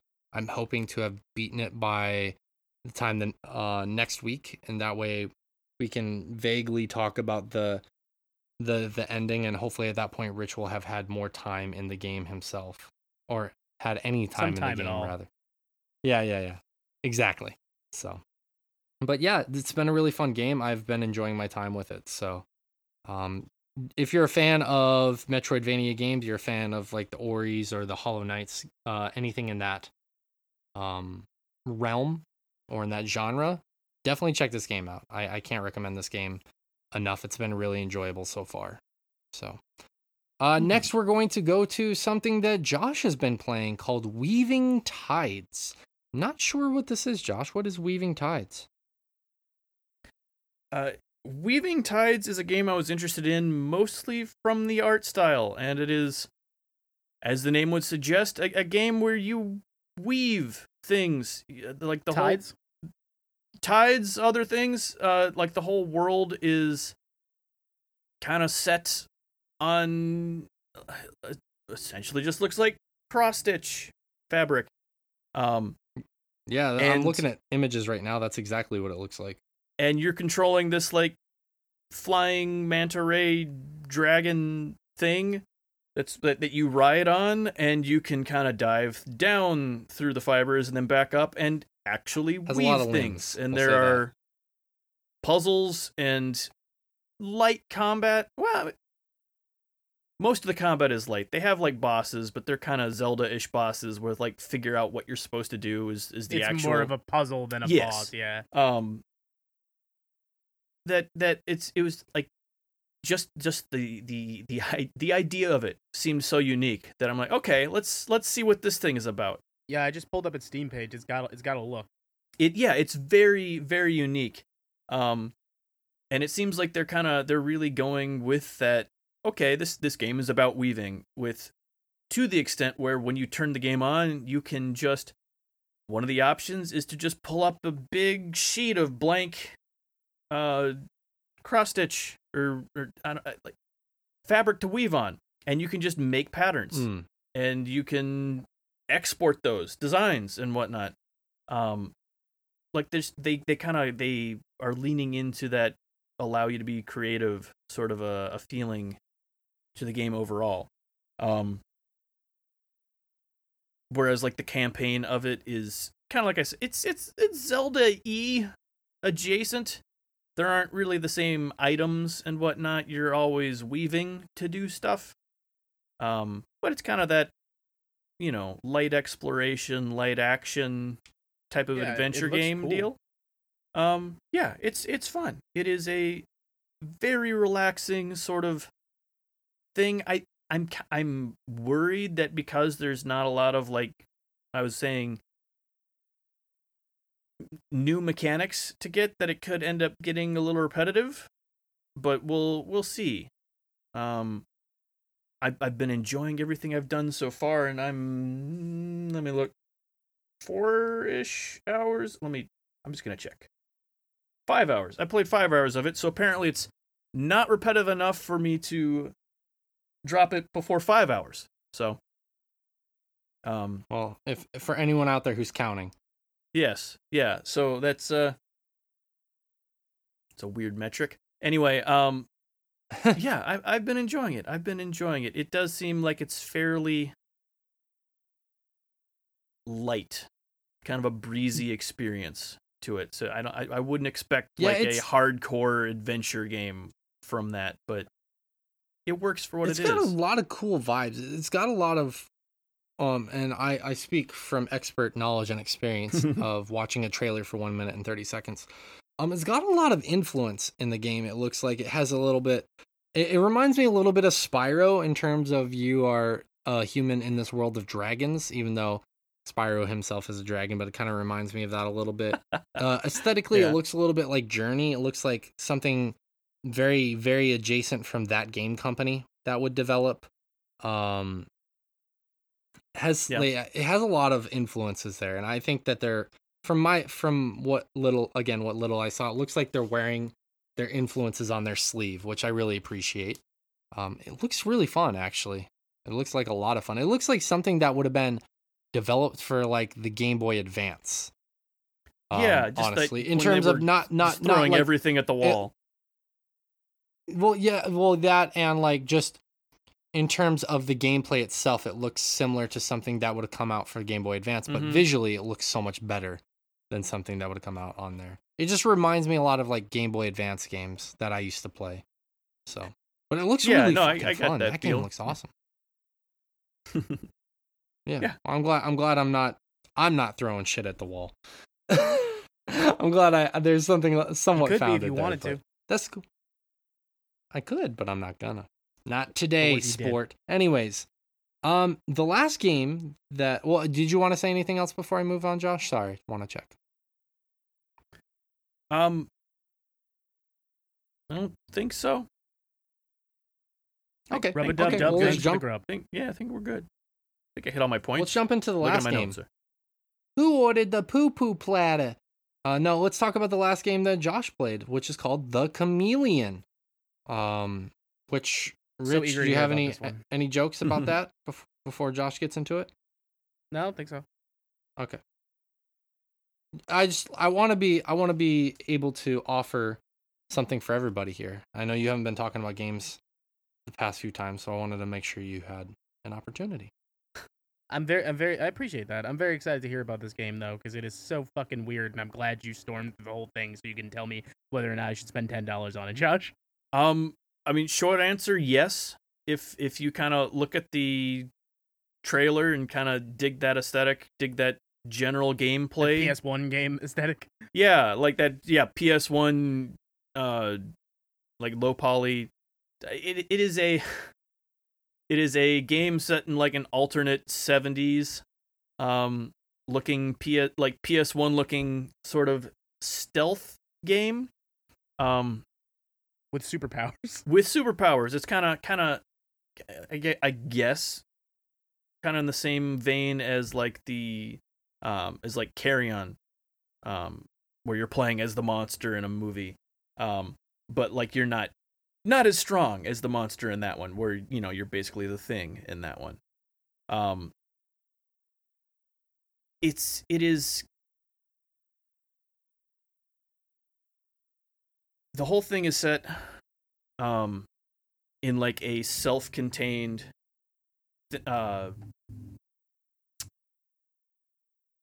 think again, going back to PS1, think something like MGS1. Like, it's not on that scale, but as far as like as you explore, you can continue to explore everything. So like as you get more of this compound, you're exploring the whole thing all at once.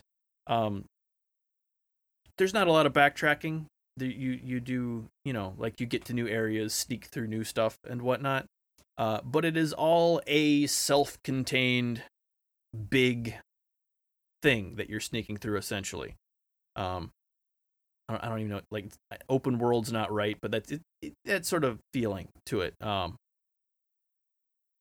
That has, like we said before, this is a stealth game, but it is the Chameleon because your power will let you change what you look like to look like one of the guards. So instead of like just sneaking, you can sneak, you can kind of crouch down, hide behind pillars and whatnot. If you need to get through an open area, you can just morph to look like one of the guards and just, strut through there to get by enemies. This has a very short time window at the beginning that you upgrade it as you go, and it gets longer and longer, with the caveat that anytime you knock out one of the guards, you're locked out of transforming for a pretty good chunk of time. I don't know, 10 seconds or so. So it is a pretty big risk to knock somebody out. Like it ends up feeling, I don't even know how to describe this. Like, I was gonna say it feels kind of arcadey, like original MGS1, but it's not even that. It feels way more simulation based. It's there's not even a good comparison, honestly, to what it is. It's its own sort of thing with this alternate 70s vibe to it. I'm doing a horrible job with this. I don't know why I'm having such a hard time with this game. I don't want to spoil stuff because it is a short game. It's a short $10 game, and I feel like there's a lot of context that just kind of spoils it, and it's something you should experience for yourself. Like, it is not a frustrating stealth game. They are good with checkpoints, to the point where, like, if you do knock out guards and then are caught, you don't have a checkpoint. It's more like you respawn back at an area before, and that guard will continue to be knocked out. So, like, if you're having a really hard time, you could theoretically die over and over again and just knock out a guard at a time. So like you'll get through it is kind of my point. You can brute there. force it if you have Yes, to. if you have to, but you can also, if you really know what you're doing, just sneak through everything. A side effect that I kind of like of it being a big single area is not even the right word. God damn it, man. Like systems. Fucking Christ. It's too hot. Just It's too relax, hot, man. man. It's okay. Just No, relax. it's too fucking okay. hot. It's like mid 80s and my brain is shutting down here. I hate the heat. But anyway, get back to what I was saying. Because everything's kind of interconnected, there's an element of exploration as well to like find different secrets throughout. Like it's every time you get to a new area, you don't have a map in your menu, but it's like a government facility or whatever. So there are emergency exit maps on all the walls and stuff that you can kind of look at and figure out where you are and where you want to go. And it's generally pretty obvious. Get to the exit. Your goal is to escape. Your goal is to get out of this government facility, is to escape all this stuff. There'll generally be a couple steps along the way with that, but there's also some more exploration you can do. Sneak past some guys, get some extra backstory if you want. Type, see what's going on in this facility. Sort of a vibe to it. Okay. And even with all of that, it is still a like sit down, explore absolutely everything, beat the whole game in one sitting sort of a game. Play as Tom Selleck. Yeah, you look an awful lot like Tom Selleck. As this that's the your default humanoid state there that you before you transform into the guards, you look like Tom Selleck with a Hawaiian shirt. It looks like they stole the character design from like some defunct PS1 Miami Vice game that never existed. Yeah. And it's like really bright colors. They do a cool thing that I really like where while, like I mentioned before, like if you punch somebody and your abilities are on cooldown, or even if you just run out the meter so you can't use your Chameleon ability, you don't need to like watch meters super closely, because your Hawaiian shirt and all of you will just drain of color and you'll just be this gray, have a gray Hawaiian shirt instead of a really bright colored one, and it that's weird. Like everything kind of works together. It's like it's kind of make the whole thing feel like just like a cohesive little movie stealth experience. Experience is probably the best way to describe this, because it sounds weird and awesome at the same time. It sounds like more than a game in some ways. It's real life. It's more than a game. It's a metaphor. It's still very gamey. It's very much a game, kind of like, and it leans into that with the whole, PS1 aesthetic and whatnot, but yeah. But it's a metaphor. When your Hawaiian shirt goes gray, what does that say about real life, Rich? Not much. Should use non-chlorine bleach. Oh, yeah, okay. that's Is that true. what that is? That's Yeah. true. That's true. Yeah, that's true. Well, interesting. That's a wild ass game thing that you played. Interesting. And you said it's only a few hours long? Sorry, you broke up there. What was that? I said it's only a few hours long? Yes, it is. Sorry, looking up times here. You're good. Yeah, it's about 2.5 hours long, even to explore everything and find all the stuff. It is like I was saying, it's a single sitting sort of experience. Dope. Yeah, that sounds fun. $10, 2.5 hours to see $10. gray Hawaiian shirts. What more could you want? But we're gonna take one more quick commercial break. We have finished our game talk.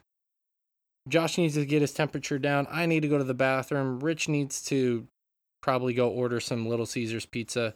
to be hot and ready No. for when he goes to pick it up. Order he Little loves Little Caesars, Caesars pizza. pizza.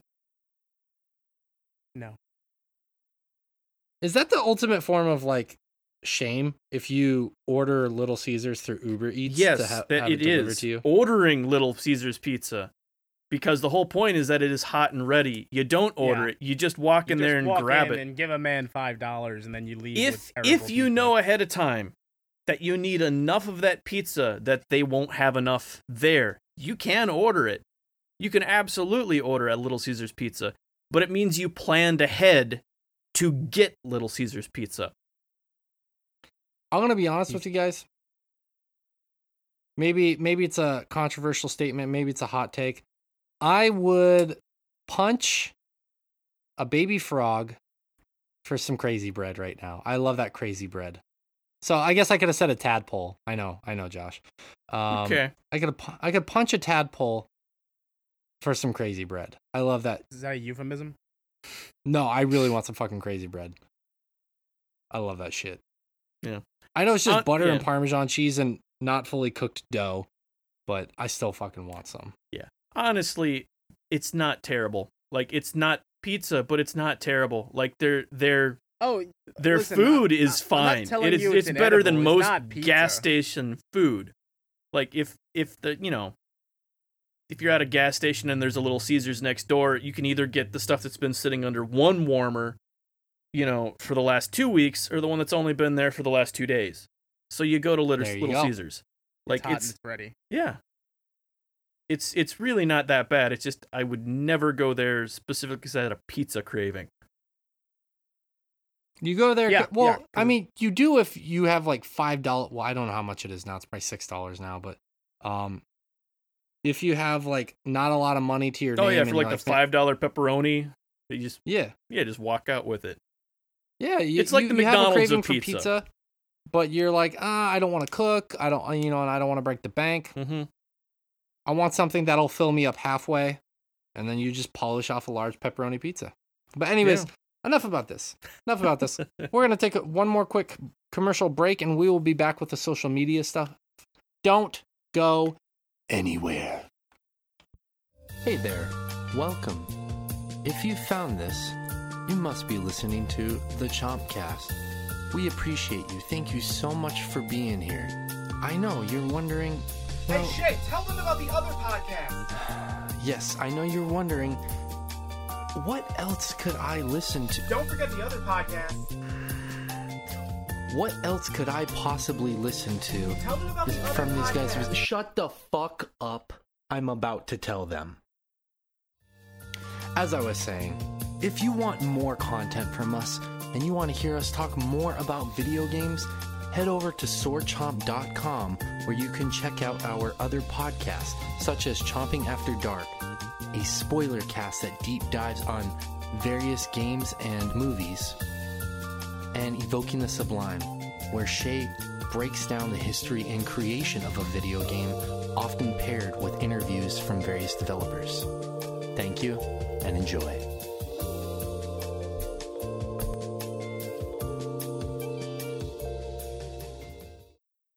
All right, we are back. Don't fret, we have some social media stuff to get to. Every Tuesday at SwordChomp on the Instagram, you too can vote on the polls. And your votes matter as we read the results here live-ish. And we discuss them as they're very exciting for us. So the first thing that I posted was the concept art for what Big Daddies supposedly look like underneath their helmets. Have you guys seen that picture? I have. Mm-hmm. I got some DMs saying, please remove this immediately. Because some people were horrified. It didn't really bother me that much. I was like, all right, cool. But some people, it really bothered them. I was surprised. I think it's neat. So, I do too. I always like that stuff. But yeah. Let's get into the actual polls. So Ghostwire Tokyo was delayed until early 2022. The company is trying to keep safe amidst more issues with COVID. And for people that don't know, in Japan, we're still having issues with COVID right now. The vaccine rollout has been very, very slow. For instance, some professions are getting their employees vaccinated, others are not, and it all depends on the company, it depends on the prefecture, it depends on the area. I still haven't received my card to even schedule my vaccine yet, and I've been patiently waiting to get it. And even if I get the card, I probably won't be able to get it until September. So on top of that, there are cases rising in Tokyo, which I'm sure people have heard at this point.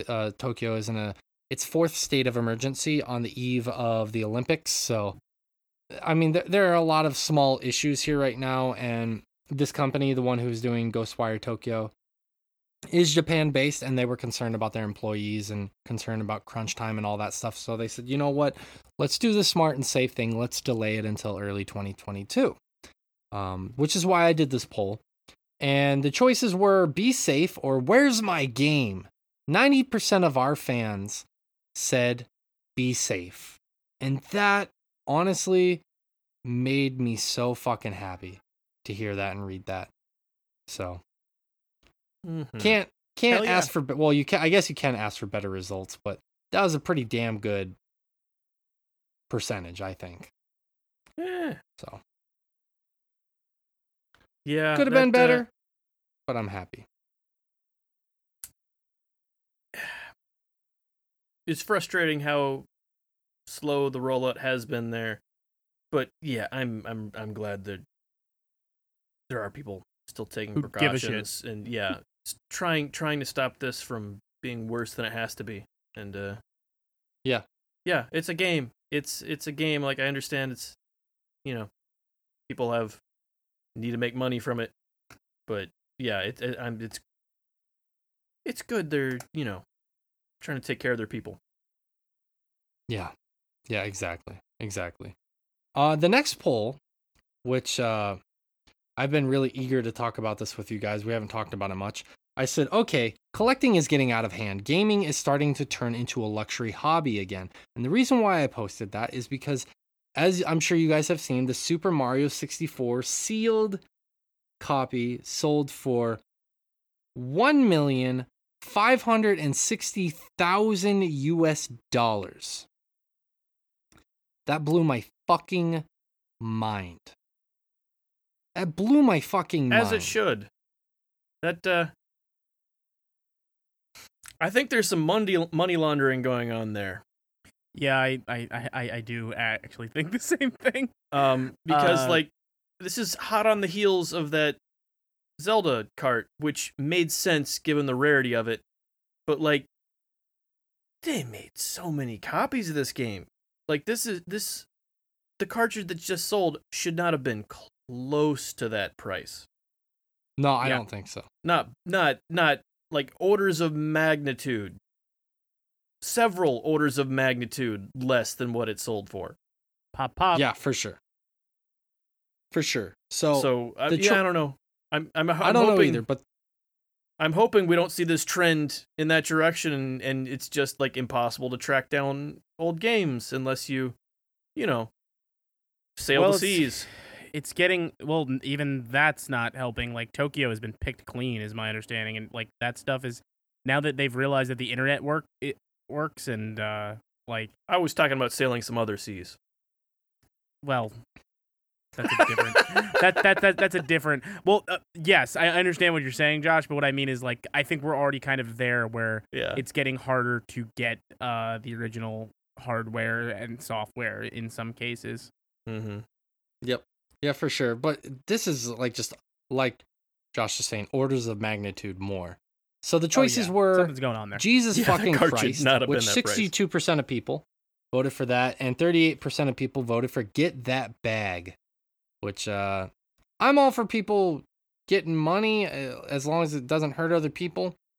But yeah, 1 million, so 1.5 million for that game. That's a damn good game, but I don't know if it's worth $1 million. So, and I was talking about it with one of my friends, one of our friends, Ivan, who was on the show last month, messaged me about it and was like, think about how all that money could have went to something more useful and beneficial. And I was like, yeah.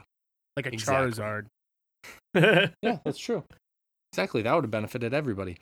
The next poll, true or false? When people argue with you about games you like, telling you why it's bad, it only makes you like the game more. And of course, 79% of people said true, and 21% of people said false. The reason why I posted this is because I've been thinking recently, and this is not to dog anyone, there are a few people in our Discord who are very, like, I want to say stalwart is probably not entirely the right word. They're very, very into their opinions of certain games, and they will not hear anything else. And I think that's people in general with a lot of things. Like if someone were to try and tell me, here's why I think people shouldn't be vaccinated, I would fucking be like, I'm not gonna flinch when it comes to my opinion on that, unless I see scientific studies. Obviously that's two totally different topics, two totally different levels of what's at stake here. But I don't know. For me, like, generally when people just I don't know. Gex try and is tell me a serious game is- business. apparently $1.5 million. But no, when people try and tell me certain games are bad and they don't give me good reasons, I obviously am unwilling to listen. And if somebody's like, I think objectively this game is not as good just for these reasons, I do think it's not a bad game, but I do think that, like, there are other games like this that do it better. Like, if somebody were to tell me, like, Shining Force is a terrible game because the Sega Genesis was a shitty system, I'm going to be like, suck my dick.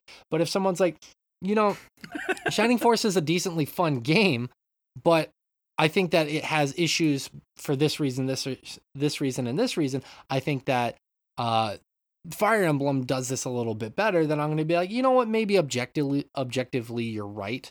And I'm not going to disagree with you. I still think Shining Force is my favorite game, but I do think that, like, it objectively does a few things bad that it could have done better. Like, I'm willing to be open-minded to some degree.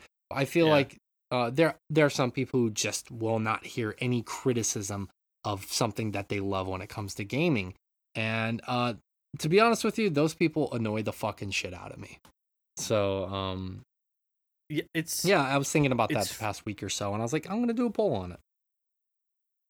Like, it's tangential, but interesting. I've been grabbing a bunch of old PS1 games because I just grabbed a Vita, and since they didn't take the store down, I'm like, okay, I'm going to fill this thing up with a bunch of old games because it's the easiest way to get a hold of a lot of those old games.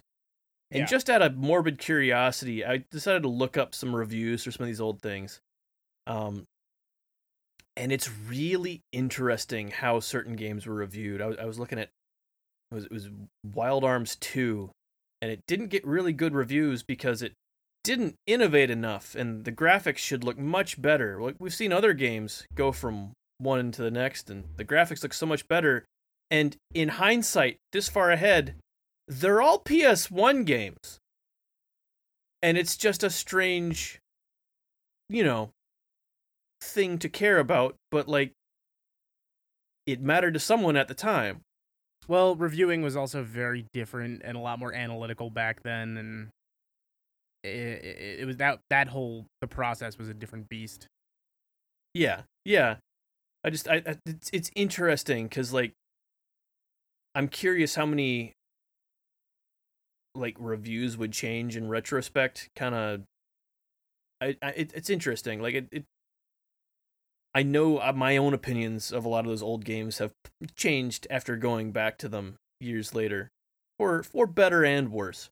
Yeah, but it's always interesting. But on that same note, I think I'm always better at changing my own opinion than anybody else is.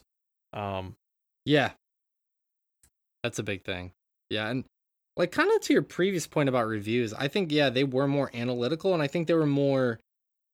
Honestly, I think they were more informative and interesting, even like 10 years ago than they are nowadays. What? I disagree with that. Well, here's why. Like, I was actually looking at a review of an album that just came out from a band that hasn't released an album in 10 years. And I'm going to read all these, and granted, gaming journalism is different versus other journalism. I'm talking specifically about game reviews. Okay. Well, I'm just using my example here. And I'll try my best to correlate, and then I'll let you disagree with it, because that's perfectly okay. and I read 3 different album reviews on this one album, and it was so fucking bare bones, and it was like, I appreciate what the reviewers were going for, but they were like, when I was a kid, I struggled with depression, and this album got me through a lot. That's why I give this album an 8 out of 10. And it's like these semi-popular publications, and I was like, how is this a review of the album? I was like, this has nothing to do with the technicality of anything that's going on with this album, the song arrangement. It's like, I struggled, therefore this album gets an 8 out of 10 because it helped me with my struggle, which, I mean, there's a time and a place for those kind of things, but not in like official capacity album reviews. And I've seen that kind of shit not to as egregious of a degree in game reviews as of late. And I feel like, I don't know. I feel like game reviews just aren't as informative to me nowadays. Like, I was reading a lot of game reviews with like Biomutant as I was writing my own review of that. And to kind of see what their thoughts were and how it kind of connected with mine. Not to have it influence my writing, but to kind of see how other people felt about it. And it was so fucking lazy. Like, the reviews that I read were just lazy as shit, and a lot of it was like, I didn't like how the game has a repetitive nature. And it's like, that's subjective. Like, you're not even acknowledging the fact that some people might find this repetitive, other people might not. Like, you're not framing it in an objective way, you're framing it in a, I don't like this. And it's like, I don't fucking know this guy, so why should I give a shit that he found it repetitive? And that's what I've been finding a lot in gaming journalism recently, is like taking anecdotal evidence and applying it to an actual review. So that's my big issue with a lot of journalism lately, is a lot of this anecdotal bullshit. Sorry, go ahead, Rich. Off my soapbox. Everything you just said is why I think reviews are better now. It used to be a very flat, like, this runs better, this looks better, and those things are still important, but this didn't innovate enough or change anything from the last game, and now it is a lot more opinion-based, which I feel personally is more valuable, especially at, like, personality-driven outlets and stuff like that. I'm not, that's 100% a knock I would have put for Biomutant as well, by the way, that it is super fucking repetitive. Well, I mean, that's an opinion. That's not something I'd say that's fact. Yeah. I disagree, but that's not what we're here to talk about. What I will say is this. I think that when it comes to a review, if you're going to have something where it's more subjective and it's more opinion-based, I think there's a place for that. Segment it off properly. I don't like the reviews that try and weave in objectivity and subjectivity together, because that doesn't flow. It doesn't flow properly, especially, and you know this more than I do as an editor, or the editor, I should say, Rich, is that one of the big issues that can happen with a lot of people who aren't skilled enough with writing, and I'm not saying I'm skilled with this at all. I'm just saying that this is a big thing, is the way you section off different things, the way you transition and flow into other topics and aspects is such a big thing. And if you're trying to talk about something objectively and then you reinforce that with your own opinion, I don't think that works. Now, if you're going to talk about something in a review, like you're talking about something like Biomutant, and the first half of your review is objective, and then you make the second half of your review subjective, I like that format. But not a lot of people do that. They weave the two together, and it doesn't work. I think it does work, though, and it's strange how you said all those things about reviews that were facts and then went right into your opinion about how they don't work together. I don't know how that works, Shay. The fact of the matter is there are elements of games that are harder to be purely objective about. Like, you can't be purely objective about a story. No one is going to 100% agree this is a good story, 100% agree this is a bad story. Whether or not a story works for you can very much come down to a personal level. Same thing with certain way mechanics play out. Mechanics might mesh better with one person over another. Subjectivity is a big part of reviews. And I agree. It's just how you section them off. Well, I mean, I don't section it off from objective and subjective. I section it off from what part of the game we're talking about. And there are certain things you can be 100% objective about things, and certain things that are entirely opinion based.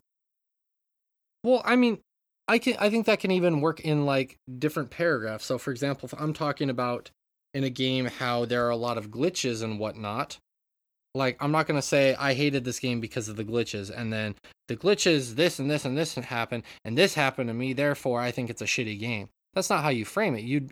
And you know this as well. You'd frame it as like, this game has a lot of glitches which are currently being worked on. These are the things that a lot of people can encounter, and I encountered. I didn't particularly have an issue with it, but other people may. Like, even in that paragraph, I'm talking about the objective stuff first and then getting into the subjective stuff second, which I think it sounds like you just don't like it when people don't well. know what is subjective, which, yeah, is a big problem. That has nothing to do with where it is. It's just that a lot of people have no idea when they're being subjective. Yeah. Maybe, I don't know. I like a review to give me like the information, the basic information first as to why I should give a shit about this game, and then someone goes into why they personally give a shit about the game, is for me more beneficial, because I like, for example, reading about Ender Lilies before I picked it up. I read a few reviews and I watched some videos on it, and some people said like they talked about the basic stuff of the game, and they said, if you're a fan of this game, this and this game and this game, then you might like this. And then they started getting into the more subjective stuff, which I appreciated. So I don't know, that's just how I feel. Maybe we're different, but let's move on. We have a few more shorter polls to get to really quickly. I said, has collecting trophies and achievements been important for you this year? It's been a little bit more important for me this year than in recent years. 46% of people said, yep, love them, and 54% of people said, nah, dude. So I think this one's pretty easy and simplistic. I've been more focused on trophies this year than I have in the past few years. Have you guys been focused on them more, or not as much? A little bit. When I care enough about a game, it gives me a reason to keep going back, and that's kind of where my relationship with them ends. Like, if I'm really enjoying a game, going for them is an excuse to keep playing. I don't know. I've not noticed a big difference this year. About the same. I think, I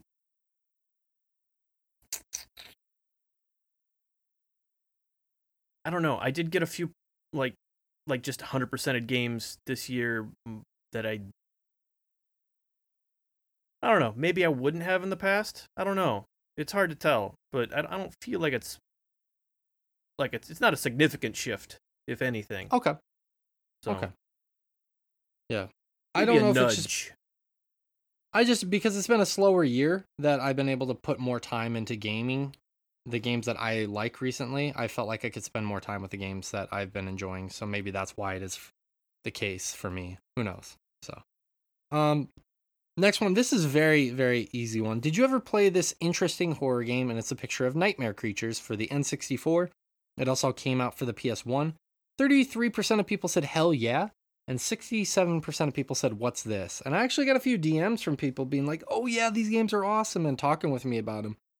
They were kind of, I wouldn't say they were quite Resident Evil-esque. I think they were kind of in its own sub-horror genre.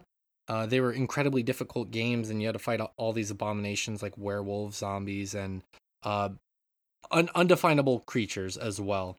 I thought it was a really fun game. I enjoyed it as a child. It definitely doesn't hold up now, but did you guys play that game back in the day? I played a Nightmare little bit of Creatures? it. It wasn't some. I had touched it. It might have been more of like a demo situation or something back in the day, because I don't think I owned it, but I do have some light memories of that series. Yeah, I don't think I ever got a. I don't think I did. Don't think I ever played any of that. Yeah. It was a really fun game. I still think about it from time to time. I wish they would make some kind of like, whether it's a remake or they would add a new game to that series, because they were really fun games and there was a lot there that they could do with it, but it is what it is. Two more quick polls that we're going to run through and then we'll get out of here. Are you the type of person who likes to check out new music, or are you the type of person who sticks to the music you know and love. 73% of people said diversity is awesome. Like they like to check out new things. 27% of people said stay with the same. And then, of course, I got a few DMs saying, like, I'm both. And I'm like, yeah, so am I. But I identify more in the diversity category, you know. I love checking out new music, and I've been trying to do that more this year. So, Hell yeah. are you guys pretty into, like, checking out new music, or are you guys more like the stick to what you know kind of thing? I try to. It's hard to find time occasionally, but I try to be a little bit more into stuff. I don't, probably about 50-50. I don't know. I probably listen. I'm sure I like just time wise. I'm sure I listen more to stuff that I've listened to just, you know, just because it feels like 50-50, but I'm sure it's nowhere close to that. Like in actuality. But yeah, try to keep up on some new stuff. I'm not so much like, you know, I probably wouldn't recognize most of the stuff on like a top 40 station right now, just because I don't keep up on that at all, because I don't give a fuck about being in the know with 12-year-olds right now. But there's still good music being put out. This idea that, you know, no music is good, I don't think is valid. But like the popularity contest type stuff, I don't think is where you find the best music either. So I agree. I think some of the popular music is awesome though. No, there's still good stuff in there. But that's not my go-to to find new stuff. Yeah, I understand that. I told you guys about this. I hope you guys do it. Check out Genesis Owusu. He is an Australian artist. I've recently been listening to him. He's amazing. Like, I just showed him to my dad. Loved it. There's this band called Really From that I just discovered from a YouTube video a few weeks ago. They mix emo music with jazz. It's really fucking good. And I've been listening. I told you guys about this. A band called Hiatus Coyote, which is this also this like this gypsy jazz. I don't know. I've been listening to a lot of like genre mashups lately and been finding some really cool artists. So I love finding new music. Yeah. The last poll that I'm gonna do, that we did rather, I said recently I've been more and more interested in the prospect of working remotely as a permanent position. It's really fascinating to me to kind of be my own boss and work at my own speed and do what I want to work on. And I said, does that prospect seem enticing to you, as in the voters? 79% of people said that's the dream, and 21% of people said I like people too much.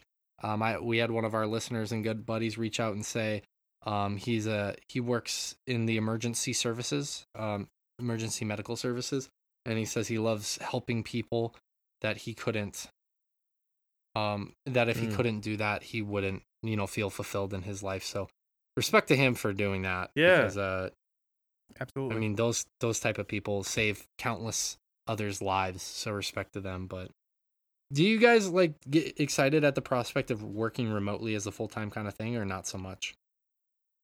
Oh yeah, I hate people. Yeah. Like yes. Like I really like running live sound, and there's no doing that remotely. You need to be there to understand a room. And that's something that, I'm gonna love to go back to once I'm able. But like outside of very specific things, I'd much rather just do it from home when possible. Like, work on my own time, get stuff done that needs to be done when I want to, instead of, office type environment. Yeah, it's just, there's something appealing to me, like one of my dreams right now, and I'm going to make it happen, whether it's, next year or 10 years or 30 years from now. I want to buy a boat. I want to live on a boat, and I want to work from that boat. and I just want to fucking, one day if I'm like, I don't want to work, I'm going to throw in some scuba diving gear and just dive into the ocean and go scuba diving. And that's my dream right there. So I love scuba diving. I love the ocean. I love the mountains a lot. Live your life with a porpoise. Purpose. That's right. One day I'll be the biggest star fish of the sea. Mm-hmm. But anyways, that's gonna do it for the polls. Again, if you want to vote on those, every Tuesday at SoarChomp on the Instagram, you can vote, and we love reading the results. That's the end of the show. A few back end things. Head over to SoarChomp.com where you can figure out how to support us. We have multiple podcasts there. We're about to release a new episode for the patrons of Chomping After Dark. We did Lord of the Rings, The Fellowship of the Ring, the extended edition. Rich and I sat down and did that yesterday. I'm going to be getting that edited and put on the Patreon very soon. Speaking of Patreon, if you head over to patreon.com/SwordChomp, you can check out all of the amazing tiers that we have there to figure out how to support us. We are a completely listener supported and funded show. Any amount of money you contribute goes right back into the show, making it better and making more content for you guys. It means the world to us. All the patrons that we have, we love and appreciate.